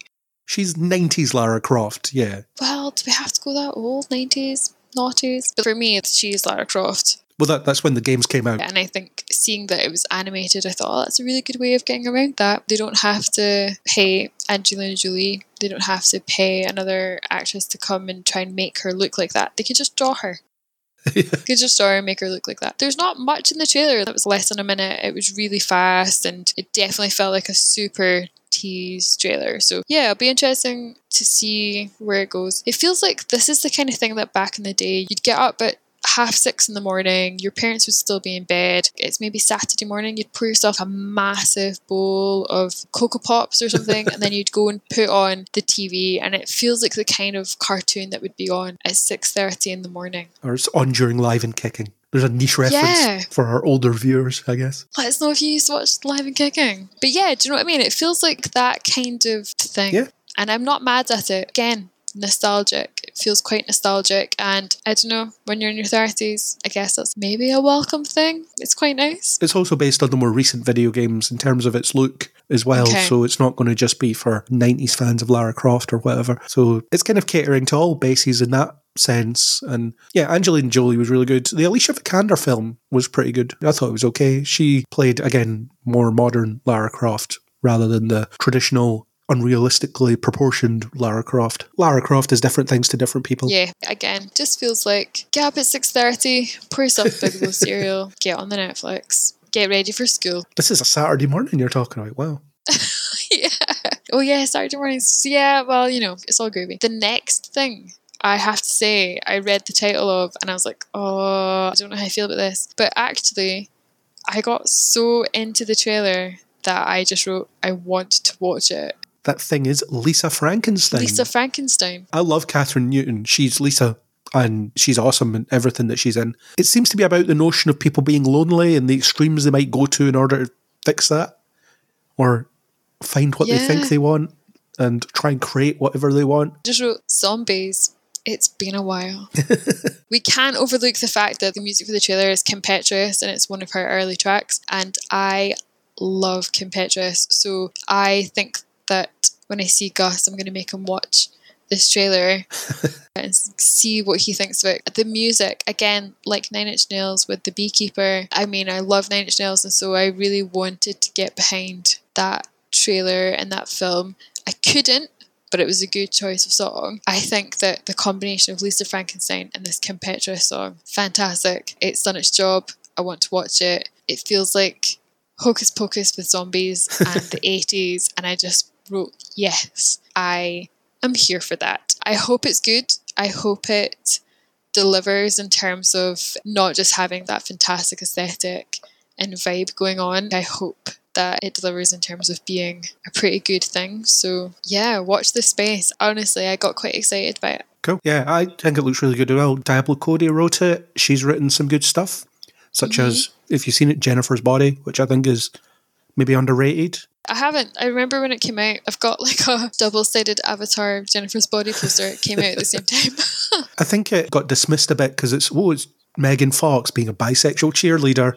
Watch it for that reason. But I think there's more to it than that. I've only seen it the once, but I remember thinking there was something there. Yeah, it looked quite good, and it looked like it played on a lot of those stereotypes and stuff. So, yeah, interesting. Early role for Amanda Seyfried as well, or Seyfried, or however you pronounce her name, with her giant eyes. Yeah, I don't know. But yeah, Lisa Frankenstein. You're keen for this, so good. Yeah, I am. And it was one of those ones, I think, again, in a whole bunch of stuff that's a bit meh or pointless or maybe interesting, but also you're like, oh, historical stuff. This just looks kind of fun. It feels like a much more accessible season 3 American Horror Story if season 3 is Cult. It feels like the first episode, if you ever watch it, of Cult. It's witches and they bring a guy back to life and he becomes this sort of zombie guy that the girl fancies, so she brings him back because he's this high school boy, and it obviously doesn't work out for them. It's terrible. It's a terrible idea, and it made me think of a sort of light-hearted version of that. So yeah, I'm excited by it. So don't know if I've got much more to say. I was in as soon as I saw Catherine Newton was in it. I'll watch her in anything. What has she been in? Don't know if I know her. She's been in all sorts of stuff. She was in a few episodes of Supernatural. She was actually lined up to be the lead of a spin-off that never actually came to pass, which is a shame because that would have been really good. She's in Detective Pikachu. Okay. She's in a film called Freaky, which is the genre mashing of slashers with other things. So it's Freaky Friday, but a slasher. She switches bodies with Vince Vaughn, who's a serial killer. Oh, okay. That sounds like a lot going on in that film. She's in Blockers, which I thought was really funny. John Cena's in that as well. She's in all sorts. Ah, so she's been lots of stuff. Look her up in other things. You might be surprised. There's a film on Amazon that's called The Diary of Perfect Things or something. I can't remember the exact title. It's made during the pandemic and it feels like this weird empty world they're in, but it's a time loop movie. It's really good as well. She's in that too. So, yeah, look her up on IMDb and just check out some random stuff. Detective Pikachu is great. She's in that. I think I saw Detective Pikachu and I can't remember how I felt about that. I don't feel like I left overwhelmingly positively, but don't quote me on that because I can't remember. I liked it. You can listen back to our podcast where me, Chris and Pikachu talk about it. Oh, well that's really cute. I might have to dive into that. Chris made me talk to a Pikachu and therefore created an editing headache for me. That's cute. Next up we have The Colour Purple, which is, as I understand it, a very famous musical that's now been turned into a film. It's a famous musical. Yeah. Is it? Yeah, apparently. Is it? I thought it was a book. It's a book. It's like a classic book. Right, okay. I thought it was maybe a famous stage musical. Maybe it's a musical. I don't maybe know. It's both. I don't know if I've been familiar with it as a musical. Are you sure? I kind of want to Google that.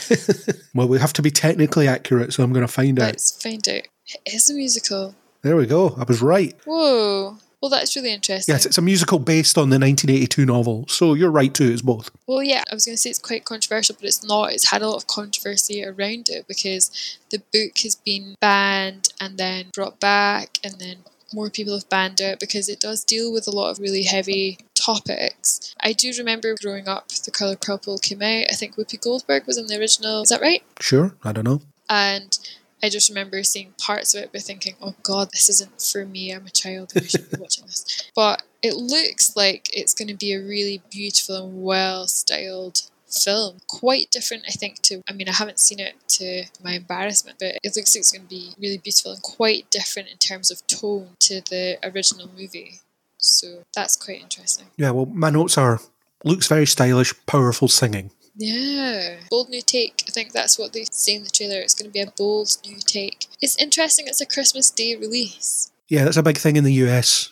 Christmas Day is not a big deal in the US. They go to the cinema, apparently, on Christmas Day. Okay, so then that is a big deal. It probably won't be out Christmas Day here because cinemas won't be open. Well, yeah, I just was like, oh, that's a bit weird. That's probably a really dumb thing for me to say, but I thought, is that going to be damaging for it? But no, it's actually probably going to be a really good thing. It's quite good that there's so many musicals on this list as well, because it did seem like they were dying out a bit, or they had died out, but now there's at least 2 on this list. 3. I think it's one of those ones that is quite an important story, so I hope it does well. Okay, we're going into a bit of a Christmas season now. Oh, God, I have to be honest, watching these trailers and then realising that I had my fleecy snowman pyjama bottoms on. I wasn't ready for it. Good. But we're getting towards that time of year, so the Christmas movies are going to be starting to come out. First one is Candy Cane Lane. Eddie Murphy's back. Been a while since he's been in something. Yeah, I honestly just wrote, where has Eddie Murphy been?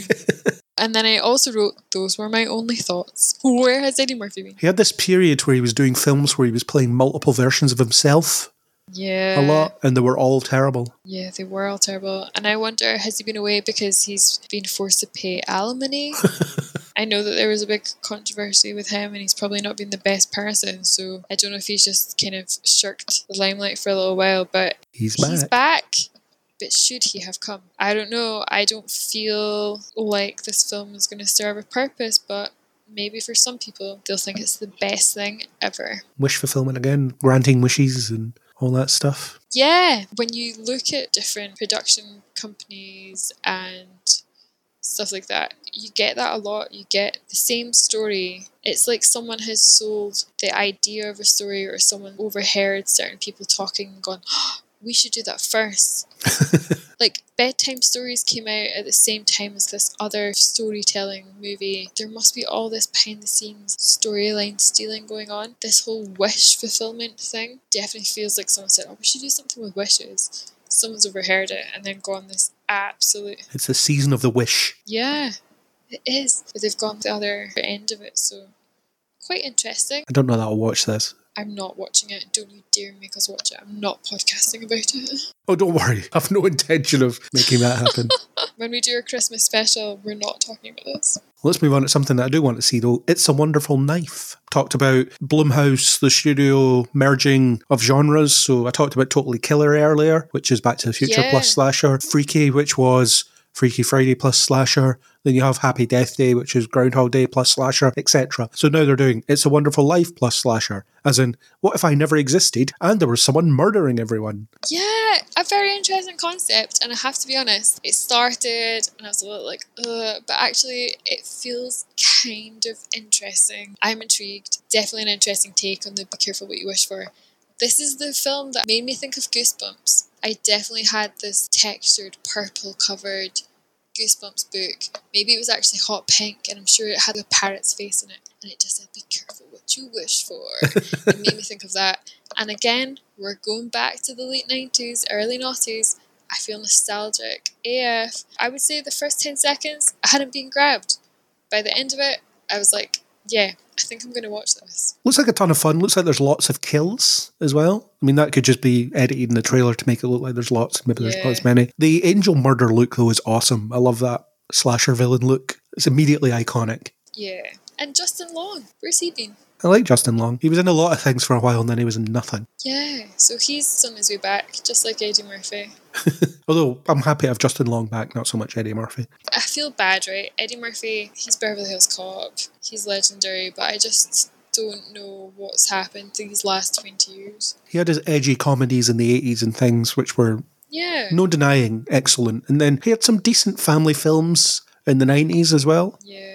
Stuff like Dr. Dolittle and stuff, they weren't too bad. They were okay as if you're a kid watching them. And then he just went off the rails and did these, I'm going to play 6 characters who all look like me, and they're all going to be terrible. Yeah, it definitely got to a point of just ridiculousness. Not to go back to that other film, but maybe Candy Cane Lane might surprise us somehow. But It's a Wonderful Knife, keen.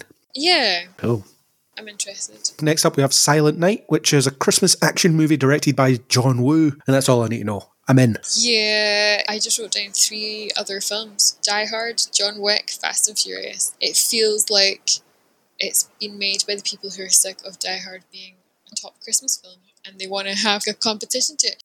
Going to aim for the crown. Yeah, we're going to go for it. Again, I wondered what the rating was of this trailer. And I don't want to be that stickler person, but there's a really graphic headshot. It's a Red Band trailer again, I think. Because we're in the season of Christmas, we've just had Eddie Murphy, Sickly Sweet, Candy Cane Lane, and then I watched It's a Wonderful Knife, and I thought, okay, slasher Christmas time, and then we get to Silent Night, and I was like, what are they doing to Christmas? Dear God. It feels like, of course, it's being made by John Woo, because everything that you see feels like things that we're very familiar with by now from him. I think this will do well. I think a lot of people will go to see it. I think that it will become a lot of people's new replacement to Die Hard in terms of what they think is their all-time favourite Christmas film. Maybe, if it's good. I didn't like it. I didn't like the trailer. And I don't like what they're selling. Okay. I can see that there's definitely a market for it, but yeah, I think of those 3 films, It's a Wonderful Knife, I think, takes my ticket. My 1 cinema ticket. Do you think in Silent Night we'll get 2 slow motion turtle doves? Because it's John Woo. Oh, yeah. It's gotta. I think 100%. There'll be turtle doves though, right? Because Christmas. Hopefully. Last Christmas thing, we're bringing it home with a more traditional, by the looks of things, Christmas comedy, Dashing Through the Snow. It was quite fun. Breezy Christmas comedy. I don't have a lot to say about it. I just think it looks all right. Funnily enough, when I was interviewing Wes Mack, he's in a Christmas film that's out later this year on Hallmark or Lifetime, one of those American channels. And he was talking about how at Christmas sometimes you need these just low stakes. There's no danger, there's no jeopardy. It's just a simple story, and it's really good to just be within a Christmas spirit for a while. And I think that's just what this is. Yeah, I think I view it slightly higher than you, maybe. But that's maybe because after watching the Christmas trailers, Candy Cane Lane, It's a Wonderful Knife, Silent Night, Dancing Through the Snow, I was like, what is this going to be? And I just wrote cute. I haven't seen one of those magical, hopefully feel-good Christmas movies in ages. And I think you're right, that sort of being in the Christmas spirit of things, that sort of traditional nod, but quite magical element. And also it's got Ludacris in it. I'm like, yes. I think, do you know what? If this was the week before Christmas, and all through the house, I only had 1 cinema ticket and I was going to go and see one of those 4 films, I think I'd have to go and see Dashing Through the Snow, because I think I'd want to get that Christmas feel from it, and I think I'd want to just live for 2 hours in that sort of light jeopardy. Santa's here, he's getting hunted down by people who want the naughty and nice list, which is an interesting spin, one that I don't know if I've seen before and keeps it a little bit fresh, but just also looks like at the core heart of it, it's family and love and the season of giving and goodwill and cheer. And I'm like, yeah, do you know what? I can lean into it. We can add this Santa to our multiverse of Santas that we had in our Christmas special. Yes! So, yeah, fingers crossed it delivers in terms of that sort of pleasantry side of things. We'll see. We shall see. Yeah, a bit of a mixed bag with these trailers. I would say Usually is. they could be separated into naughty and nice. And just coal. There's definitely a few I'd happily fling over a fence. Yeah, fair. I don't disagree. I just think, again, if I come back to what am I going to spend my money on to watch in a cinema, because I want that cinema experience, I think there's maybe 3 or 4 on that list, which is quite good. I feel like it can be lower than that. It's a decent ratio, actually. 3 or 4 out of however many there is. And then some to wait for streaming, perhaps. Yeah, 22, 20, something like that. No too shabby.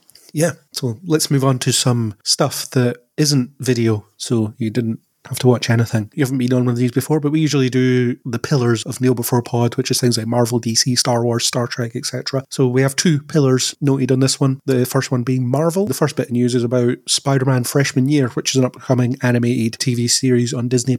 They've announced some of the cast. Hudson Thames, maybe that's how you pronounce his name, is going to be Peter Parker / Spider-Man. He voiced the character in What If, and sounds quite a lot like Tom Holland. To the point that when I saw that episode of What If, I was like, is that Tom Holland? So, good casting in that respect. I'm like, I don't know who they are, and I haven't watched any of these shows, so you're leading on this, Craig, and I will nod and and ha and maybe sacre bleu at certain times. Yeah, take it away. You might recognise some of the character names at least. Okay.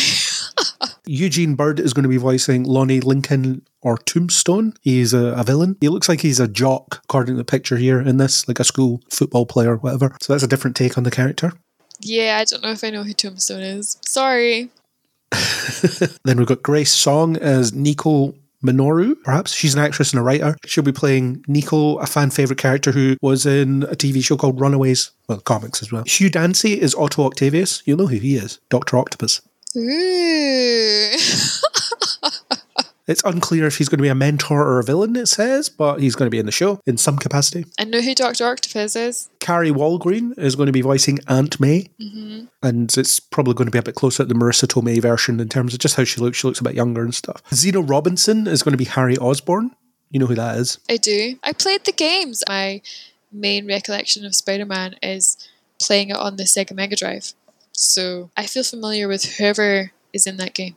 And it sounds like quite a few of them from those times, or in the TV times. Well, it's all Spider-Man anyway. You tend to get a lot of that. And it was announced before Benedict Cumberbatch is going to be voicing Doctor Strange, and Charlie Cox will be reprising his role as Daredevil as well. So some big names. Yeah, relatively. Certainly big names in the nerd sphere in some cases. So, yeah, that's cool. I'm looking forward to that. I'm always keen for a new Spider-Man animated show, and it's not connected to the MCU. It's a new, fresh take on Spider-Man's early years. So it's back to teenage Peter Parker again, which I should be more annoyed at because it feels like we're always getting that. That's all we get, actually. He's the modern-day Peter Pan. The boy who never grew up. Well, in the PlayStation games, Spider-Man 2 was out recently. It's great. He's in his mid-20s and has been Spider-Man for 8 years. Well, that is a step up. Yeah. Wasn't there like a Spider-Man where he was married and had an apartment and stuff? Well, yeah, he does that in the comics. Maybe that's the comics. I am a bit more interested in adult Spider-Man, but I'm still interested in this. Any Spider-Man project, I'm going to be there. Yeah, you're a fan. Speaking of Daredevil, who I brought up during that, Marvel are going to be retooling their TV shows because they've decided that the critical mauling that some of them get is not good enough anymore and they need to actually put some effort in. So they're going to be treating them a bit more like TV shows, as in hiring people that have worked on TV shows before instead of movie execs to run them, which may have more to do with the settlement of the writer's strike than actual commitment to quality, because there's rules now about size of writers' rooms and all that stuff. Basically what they've done is they've filmed a bunch of Daredevil so far and they've thrown a lot of it out because they've decided it's not good enough. One of the reasons they cited was, and I don't understand this at all, but Matt Murdock doesn't suit up as Daredevil until the 4th episode of the show. And I'm just thinking, why does that matter? Did they want him in sooner? I guess, but if you're writing good television, then I'm happy to wait for those sorts of things. Yeah, I don't know. I feel like Marvel changing their approach to their TV shows. Have they ever thought just because they can doesn't mean that they should? It's a classic Jeff Goldblum situation here. It's a classic line for a reason. Why do they continue producing and making so much? And we're going to say, money, money, money. But also, really, can they just slow it down a little bit? Take their time, maybe start with 1 or 2. I mean, it's too late for that anyway, but I just think things could have been a bit different and they really could have made good TV, and instead it just feels like a whole bunch of crap. I'm not into it. I hope that changing their approach makes it good. Well, I've enjoyed a lot of the TV output to varying degrees, but I do think that their current model isn't sustainable. They do need to change things up and start thinking differently about these things. Yeah. And one of the things that's also cited is that they're going to do multi-season things, but I feel like they might be trying to apply a singular fix to a problem when that might not happen. There's certain projects that make sense as a single project. For example, WandaVision, right? You don't need 2 seasons of that. It's 1 season and then you put Wanda somewhere else later on. Yeah, and it works. The Falcon and Winter Soldier is about Sam accepting that he needs to be Captain America. You next see him in his film where he's already Captain America. So if you want a bit more detail, you can watch the thing. Yeah, so it plugs a gap. So I don't know. I really hope that they think more about these things. What has been your all-time favourite Marvel TV show? Of the Disney Plus era, it's Hawkeye. I think it was the tightest narratively. The character work was really good. Oh, you did say that. Yeah. It's bizarre they've done nothing with it since, because you cast Haley Steinfeld as Kate Bishop, and you've got Haley Steinfeld, who is one of the most famous actresses in the world. I don't know who that is. She's been in loads of stuff. She was in True Grit, the remake of that. She was in Dickinson. She's in all sorts of stuff. She was in Bumblebee, the Transformers movie. Yeah, okay. When you were like, oh, they're one of the biggest, I was like, I don't know who they are. But if you have her and then you do this one show with her and then just leave her on the side, it feels like you're not thinking about it as heavily as you could be. Has that all been paused because of Hawkeye himself sustaining those injuries? Well, no, because the way that the Hawkeye series ended, it was as if Clint Barton was like, right, I'm done with it. And then he gives the mantle to her and she can go off and carry it forward. Okay, so it could have led actually quite naturally to her sort of being centre stage. Yeah, season 2 is Kate Bishop's adventures. Yeah, that's great. It's interesting that they've not done anything. And relatedly, they have appointed showrunners and directors for the Daredevil revamp that they're doing, where they've thrown out the old stuff and they're bringing it in. So Dario Scardapane, whose credits include Tom Clancy's Jack Ryan, as well as The Punisher, has been tapped as the new showrunner. And Justin Benson and Aaron Moorhead, who are the co-directing team behind Loki, for example. So people have been successful at this place before, so they're giving them that to do. I didn't like The Punisher TV show, so I don't know how I feel about that. I'm sure this won't surprise you, Craig, but I haven't seen it. I didn't even watch it all. I got 3 episodes in and just binned it because I wasn't enjoying it. I'm impressed. That's a really big step for you. Well, no, the Netflix Marvel stuff, it was very easy to just fall off them because some of them got intolerable after a while. I'm glad. I think that there's definitely been times when we've talked before and you've been like, oh, I'm reviewing this or I'm watching this and you've absolutely been hating it, and we've said to you, well, why are you doing it? And it's that dedicated streak in you to just keep on going. So I think that's a really great thing to go, actually, nah, I'm not doing that anymore. It's trash. I'm done. Well done. Yeah, it's not for me. I didn't like 3 of these. I'm not watching another 10. That's it. I'm well done. So Marvel TV, we'll watch this space and see what they come up with. The thing is, with Daredevil, I actually find that if they'd done a more traditional sort of network TV approach to Daredevil, you could beef up the lawyer side of it, as in someone comes into his office at the beginning of an episode with a problem and needs the law plus Daredevil punching someone to solve it. You've got a decent formula there. Yeah. Well, you never know. I don't know much about it. The Netflix show, certainly the first series was very good. And the third series was good as well. Second series, not so much. Okay, what's next on our list of stuff? We're hopping over the fence to DC now. I don't know how much you know about the fact that James Gunn is now running the DC universe. Oh, wow, James Gunn. And he gets to decide who gets to play characters and be in stories and things. What an important decision for that. He recently cast Lois Lane and Superman. David Corn Sweat is playing Superman, and I don't know who he is, but he looks the part, so keen for that. Okay. But this is about who's keeping their roles. Rachel Brosnahan is Lois Lane as well, I should have added. So some actors will be reprising their roles, but effectively they'll be appearing in a new universe. So it's the same actors, but they're not connected to the thing that came out before. One of them is Viola Davis, who's reprising her role as Amanda Waller. She was in the 2 Suicide Squad movies. Okay, cool. The actor who played Blue Beetle, and I'm going to butcher this, it's Jolo Maradona, that guy. Blue Beetle was okay. It was a decent origin story movie, but it was never going to set the world on fire, but he was really good. Whenever you say Blue Beetle, I'm thinking you're trying to say Blue Peter. And I'm like, oh, that's not how you say Blue Peter. Sorry. Yeah, I've never heard of that before. They're keeping him, which is good. There was a really positive reaction to him because of the representation angle, because of his culture and stuff, and the film did feature the family and culture quite heavily.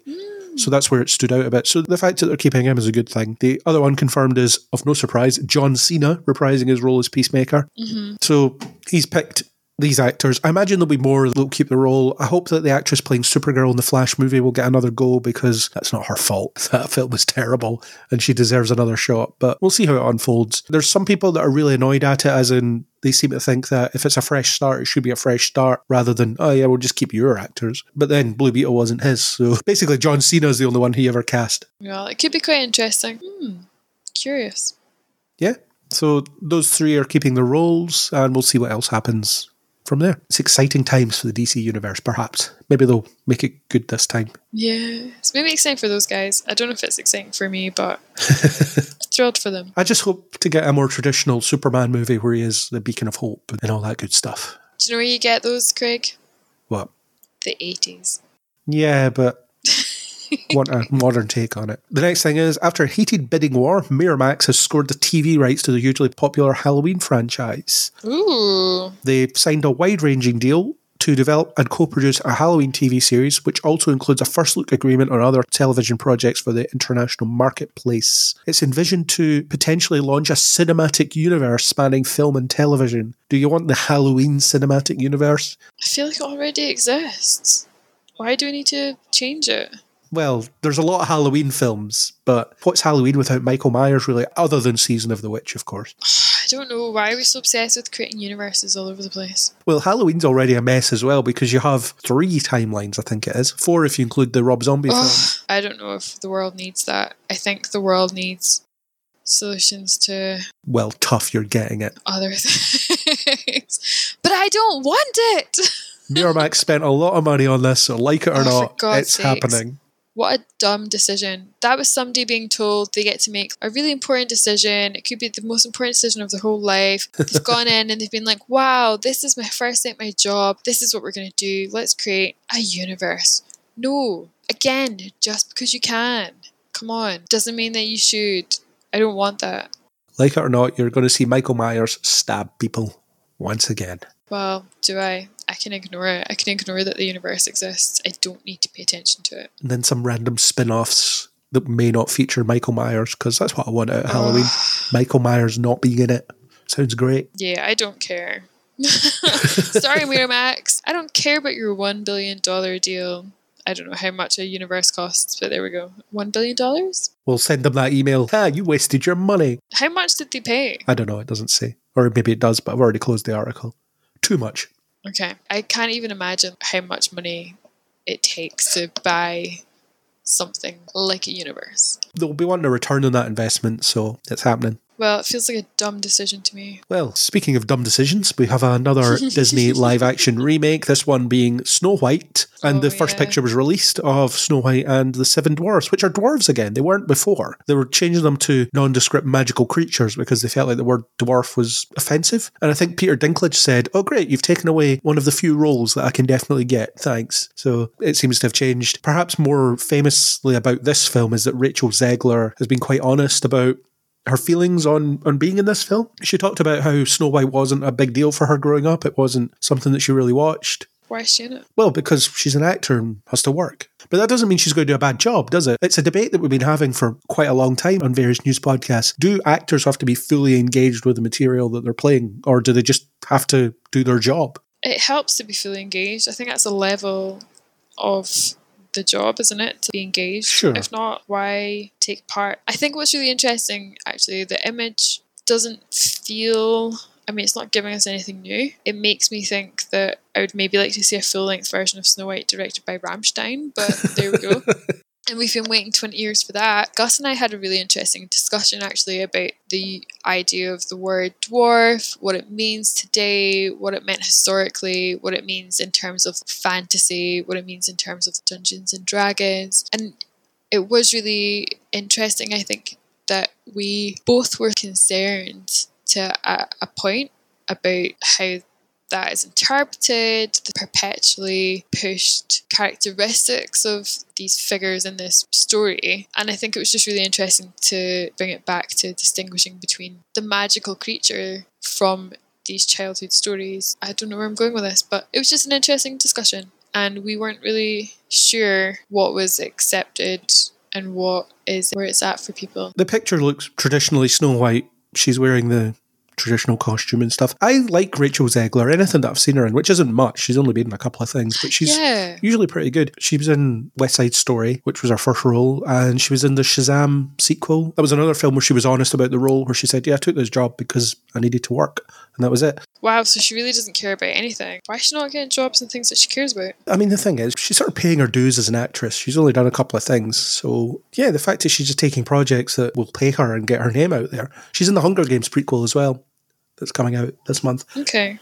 I kind of admire her honesty, and I don't think that actors have to be engaged with the material necessarily in the sense of being a huge fan of it. I know that fans expect that of people, but I think that's unrealistic. Yeah. Yeah, it was a job. I did this job and I did it to the best of my ability, and there we go. Yeah, but it's one of those things though, right, where now if I watch that film, I'll be thinking about how the actress didn't like it or didn't care for it or didn't feel in any way connected to the character. I don't know, I think maybe that knowledge or that insight complicates then how I will now interpret the film, because I feel like if I were to watch it, I might think, they obviously don't care, and you can tell that. Even if it wasn't noticeable up until that point, maybe knowing that it's going to be... Did you say this is Disney? It's really interesting, and I don't know why, but I think maybe just because growing up in the early 2000s and being aware of darker versions of Snow White, even looking at the photo or the image that you shared, it just feels so twisted. So it's so rad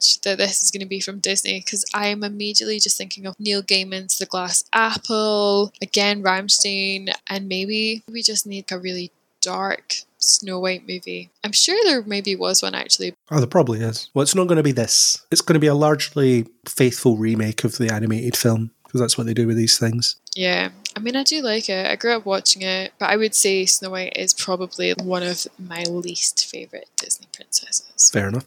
She's a classic, but least favourite.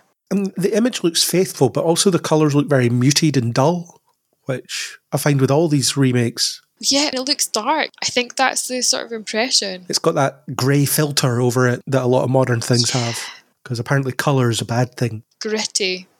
Yeah. Just a bit gritty. Maybe that's why I'm surprised it's Disney. Despite the fact that it looks exactly like the Disney thing. I know. Wild. Let's move on. Ben Wheatley's next project. I don't know if you're a fan of Ben Wheatley at all, but he's doing something else. I feel like I forever need to remind myself who any of these people are. Generation Z. Was Generation Z the zombies? Well, this is about zombies. Yeah, so did he do the books? I don't know. Okay. But UK broadcaster Channel 4 has unveiled a first look at the 6-part series, which is currently being filmed in Wales. Wheatley's first TV series boasts a cast including Robert Lindsay, Sue Johnston and Anita Dobson. This series centres on the fictional town of Danbury, where a chemical leak outside a care home starts an apocalypse led by old-age pensioners hungry for human flesh. A group of teenagers are caught up in the virus when one of the gang's grandmothers becomes infected and attacks her. It's like Alex Mack gone wrong. I guess. Or maybe so right. It's about intergenerational justice and community breakdown that boldly satirises a world where truth is stranger than fiction, exploring not just the political fault lines in our society, but also the very real issues facing teenagers today. Other cast includes Luz Gribben, Jay Lucargo, Bukit Kumur, Viola Prettyjohn, and Johnny Vegas. Okay. British projects are so weird, aren't they? With just all these casts. I think what's really interesting is, do you remember a wee while back, loads of stuff had zombies in it? And I remember when Generation Z, I feel like if he did World War Z and stuff like that, I feel like if that's him 15 years ago and this is it coming back around again, it feels like zombies are back. Are zombies back? It feels like they are. Maybe they never went away. I don't think they ever go away. It's just the concentration of them varies. Yeah, I think it's quite interesting. I think maybe because they've been oblivious to a lot of stuff, it could be that in my head they've kind of disappeared, but maybe they have been there the whole time. But now I'm like, okay, that's a couple of things now that they're appearing in. So yeah, I don't know. It's interesting how long these projects take to come to fruition. Maybe it is a good time to bring it back, but it has been oversaturated in the past. So maybe after a little breather, yeah, introduce it again, pick up where we all left off and take us to Wales. And it'll be quirky and British. Oh God, the worst. Yeah. Next thing, I don't know if I'm so enthusiastic about this, but there is another Suits spin-off in the works.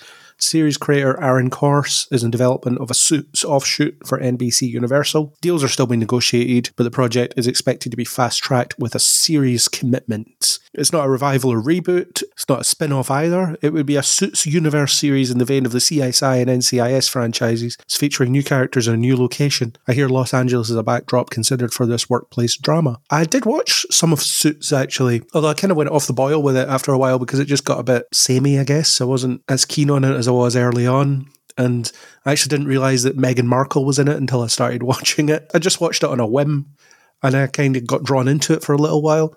But I'm out of it now. I don't think I'll go back. I'm going to surprise you and our audience right now. I have never watched it. Oh, wow. I know. The surprise. The shock. You don't even know what to say. Is that because you think Meghan Markle is a blight on the royal family and the British people? Oh, I think we need to get over our comments on the royal family. I think that they should just be donezo and we shouldn't have to comment on it anymore.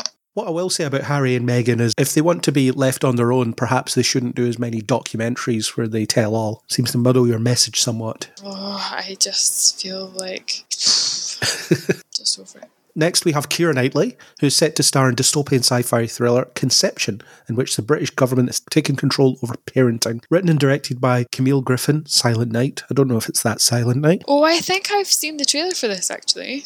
There is no trailer, it's just an announcement. Well, what's the film that's everyone goes around with like an egg? Oh, I know the one you're thinking of. And the person has a dream and it's babies and carriers on shelves and stuff. Is it her from Game of Thrones? Yeah, I know the one you're talking about. It's got Emilia Clarke in it, and people have babies that they grow in like artificial wombs that they carry around with them. Yeah, so this is interesting. So there's two things that are pretty much the same. Similar enough, yeah. This is set in the not-too-distant future of Britain, where the government has taken authoritarian rule over parenting. The film follows Rita, a loyal civil servant and believer in the unforgiving system she upholds, until unexpected events endanger her own parental status, rendering her victim to the same laws she so readily inflicted on others. Well, it's interesting to develop these sort of storylines and narratives out of, again, crazy governments thinking that they have ownership or control over women's bodies and right to reproduce. So that'll be interesting to see what commentary I think happens from that. Yeah, it's always good when Keira Knightley doesn't have to put on an American accent as well, because she's so bad at it. She'll get to actually be British unless she's an American living in Britain, which would be pointless. So, interesting, as you say, original-ish sci-fi idea that they can play with. Keira Knightley's pretty good. A good get for a project like this. Mm-hmm. James McAvoy, proud Scottish guy, is going to be doing his directorial debut pretty soon. He's telling the true story about two Scottish lads from Dundee who conned the international music industry by adopting American accents and pretend to be established Californian rap duo Syllable and Brains. In the late 90s, Gavin Bain and Billy Boyd, probably not the Lord of the Rings Billy Boyd, had their musical ambitions consistently ridiculed for having the wrong accents, so they went for broke and reinvented themselves as Californian rappers. I've never heard of this. Me neither. The currently entitled movie will show how the duo re-recorded their own tracks with fake accents and turned up in London claiming to be an established duo on the Cali scene, as well as childhood friends with Eminem. They quickly bagged themselves a record deal, a hefty sum in advances, and an appearance on MTV until it all came crashing down. Amazing. Sounds like a lot of fun. Oh, I love it. I feel like you can't get up to those kind of escapades anymore because everyone can track you down on socials. Yeah. Oh, how exciting. You just pretend to be somebody and then you are them. And maybe James McAvoy's directorial eye will really bring it to life. I know that'll be interesting. Yeah. I don't know what that looks like. We will find out. Who knows? Yeah. A wee Scottish movie then, eh? Got a couple of Matthew Vaughn bits of news. The King's Man, which was the prequel to Kingsman, sequel is actually happening. It's going to be called The Traitor King, and it will take on the rise of Hitler. Kingsman is set in this alternate universe where real events, certainly in the King's Man, the real events of World War II, exist alongside this spy organisation that lives in secret and stuff. It was pretty good, but the end of the first one, the first prequel, did a post-credit scene reveal of Hitler as if it was like a Marvel movie. It was really funny. This guy walks up and it's like Herr Hitler or whatever. So they're going to do this, the rise of Hitler, but with a Kingsman slant. So that should be pretty fun. It's quite, again, interesting timing to be doing that kind of stuff. More rise of fascism. It's weird. I think I saw the first Kingsman and I think I liked it more than I thought I was going to, but I still thought it played to quite old school tropes and stereotypes and character play that I didn't entirely dig. So I actually don't think I've watched any of the other ones. Okay, well, I quite like them all. There's some questionable moments in certainly the two of them. And the prequels, it's pretty okay. I've seen it once and that was about enough for me. But the post-credit scene that was like a Marvel reveal of Hitler was very funny. Yeah, probably won't watch it. I definitely will. Sorry. Same with Matthew Vaughn. He has teased a reboot of Kick-Ass, and he's also shared an update about Kingsman 3, which is the third film starring Taron Egerton. Basically, the update is we still plan to make this at some point. He is on all cylinders, it seems. Yeah, get it while you're hot, as they say. What he says about it, we've got to get on with the Kingsman 3, because I was joking that Colin Firth is going to end up being a portrait on the side when Taron is Arthur. He says we're working on that at the moment, so just saying, like I said, it's coming out at some point. But they've teased a reboot of Kick-Ass and hinted that Patience Lee, the African-American single mother who assumes the vigilante mantle in the comics, could be the character to take centre stage in the movie. Have you seen Kick-Ass? It's pretty good. Yeah, I saw it when it came out at the cinema. Yeah, it was interesting. I think it was like one of the first sort of films that I think I saw that tried to be a more indie Marvel situation. So yeah, it was alright. I think I enjoyed it. I think I remember seeing Kick-Ass 2 and not really digging that one. Kick-Ass 2 is not very good. Yeah, I remember thinking it was alright. I'm pretty sure I've got an old cinema banner for Kick-Ass. And I also know I've got one of the ex-boyfriends from Scott Pilgrim as a banner. So somewhere deep in my closet of movie memorabilia. Might have to get them out. Yeah. Seems like they're all coming back. For a Kick-Ass party. Kick-Ass got a lot of accolades because of the, at the time, very young Chloe Grace Moretz as this foul-mouthed, violent sociopath. Yeah, she was great in it. Since I saw her there for the first time, it's weird seeing her as an adult now in things. Because I remember when she came from. Well, I think that's a weird thing, isn't it? People age, I know, but still. Another thing, I'm actually quite interested in this. I feel like it's something that was long past due in terms of coming back. The Rocketeer.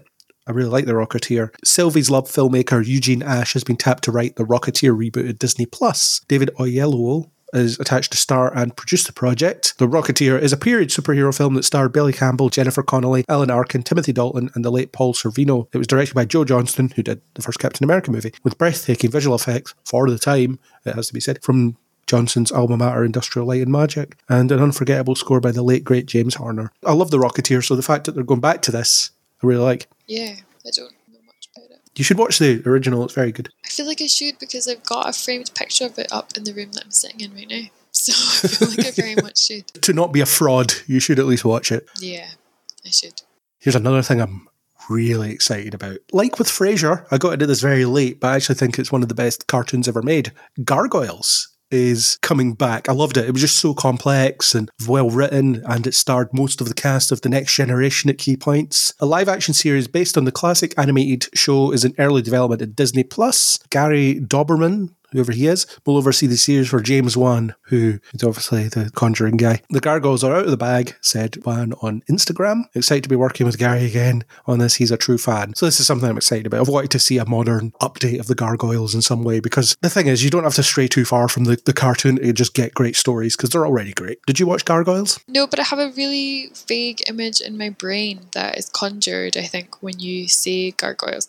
I have a feeling that maybe I watched, because it was like a cartoon, yeah? Yes. Yeah, I'm telling you, 6:30 in the morning on a Saturday, big bowl of Cocoa Pops, I was probably watching at some point Gargoyles. I never really got into it until I was in my 20s, weirdly. But it was when I watched it, I was like, God, this is some of the best written, not just cartoon, but TV I've seen. Oh, really? Oh, yeah. Huh, that's big praise. I interviewed the showrunner some years ago as well, and we talked a lot about it. Well, that's a humble brag. Yeah, and one of the people who worked on it as well, but that was a different time. So there we go. Gargoyles TV show. Please don't mess it up. Aw, yeah, fingers crossed. Just have that caveat. And our last bit might be something that you're interested in. Anime legend Hayao Miyazaki. Have I said that right? Mm-hmm. Latest film has been making the rounds at fall film festivals, but it will soon be playing for the public in US theatres. The Boy and the Heron will be available to screen in both its original Japanese language with English subtitles and also in an English language dub.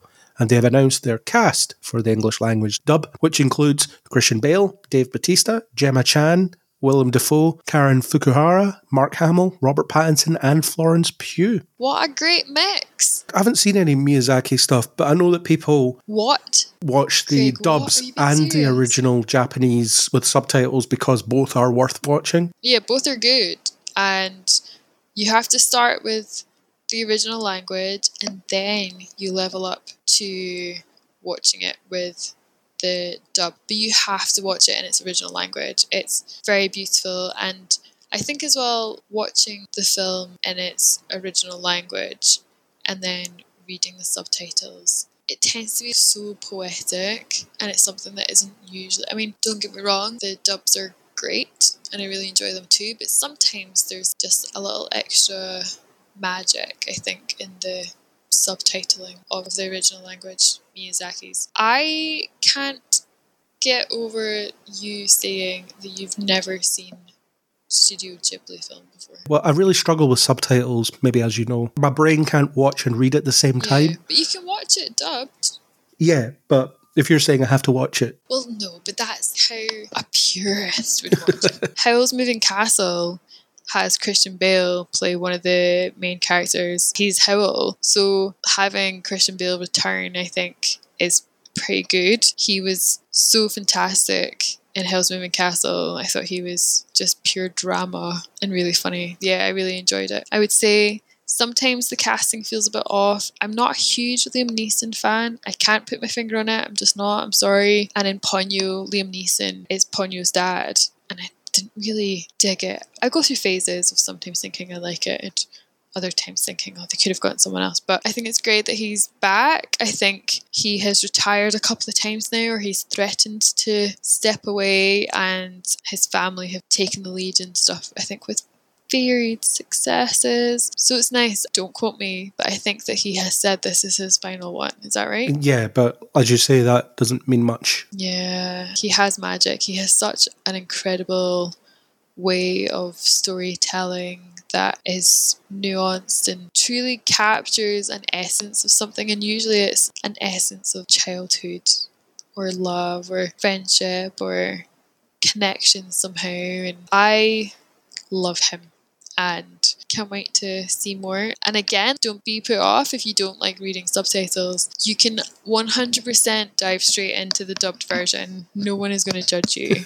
But don't deny yourself any longer Studio Ghibli movies. So you're saying that you'll be buying a ticket very soon after release? Yeah, I think I will. And it's funny, I think I've only seen a couple of Ghibli films in the cinema. I think a lot of them now are on Netflix. There was a big thing over lockdown, I think, when they'd all been released, because I've definitely got my DVD collection incomplete, I should say, actually. But yeah, there's definitely a few that I go back to if I'm feeling down, or if I'm feeling I want some warm fuzzy feels, or I just want to be comforted or whatever. I'll put on one of his films. So incredible studio, incredible work. Angus 1 month described them as the Japanese Disney. Hugely considered that way. They have amusement park and studio stuff that you can visit in Japan. One of the things I would love to do, although it's restricted by age, which is rubbish, is go to, I can't remember what it's called. Let's just call it Ghibli World. I don't know what it's called.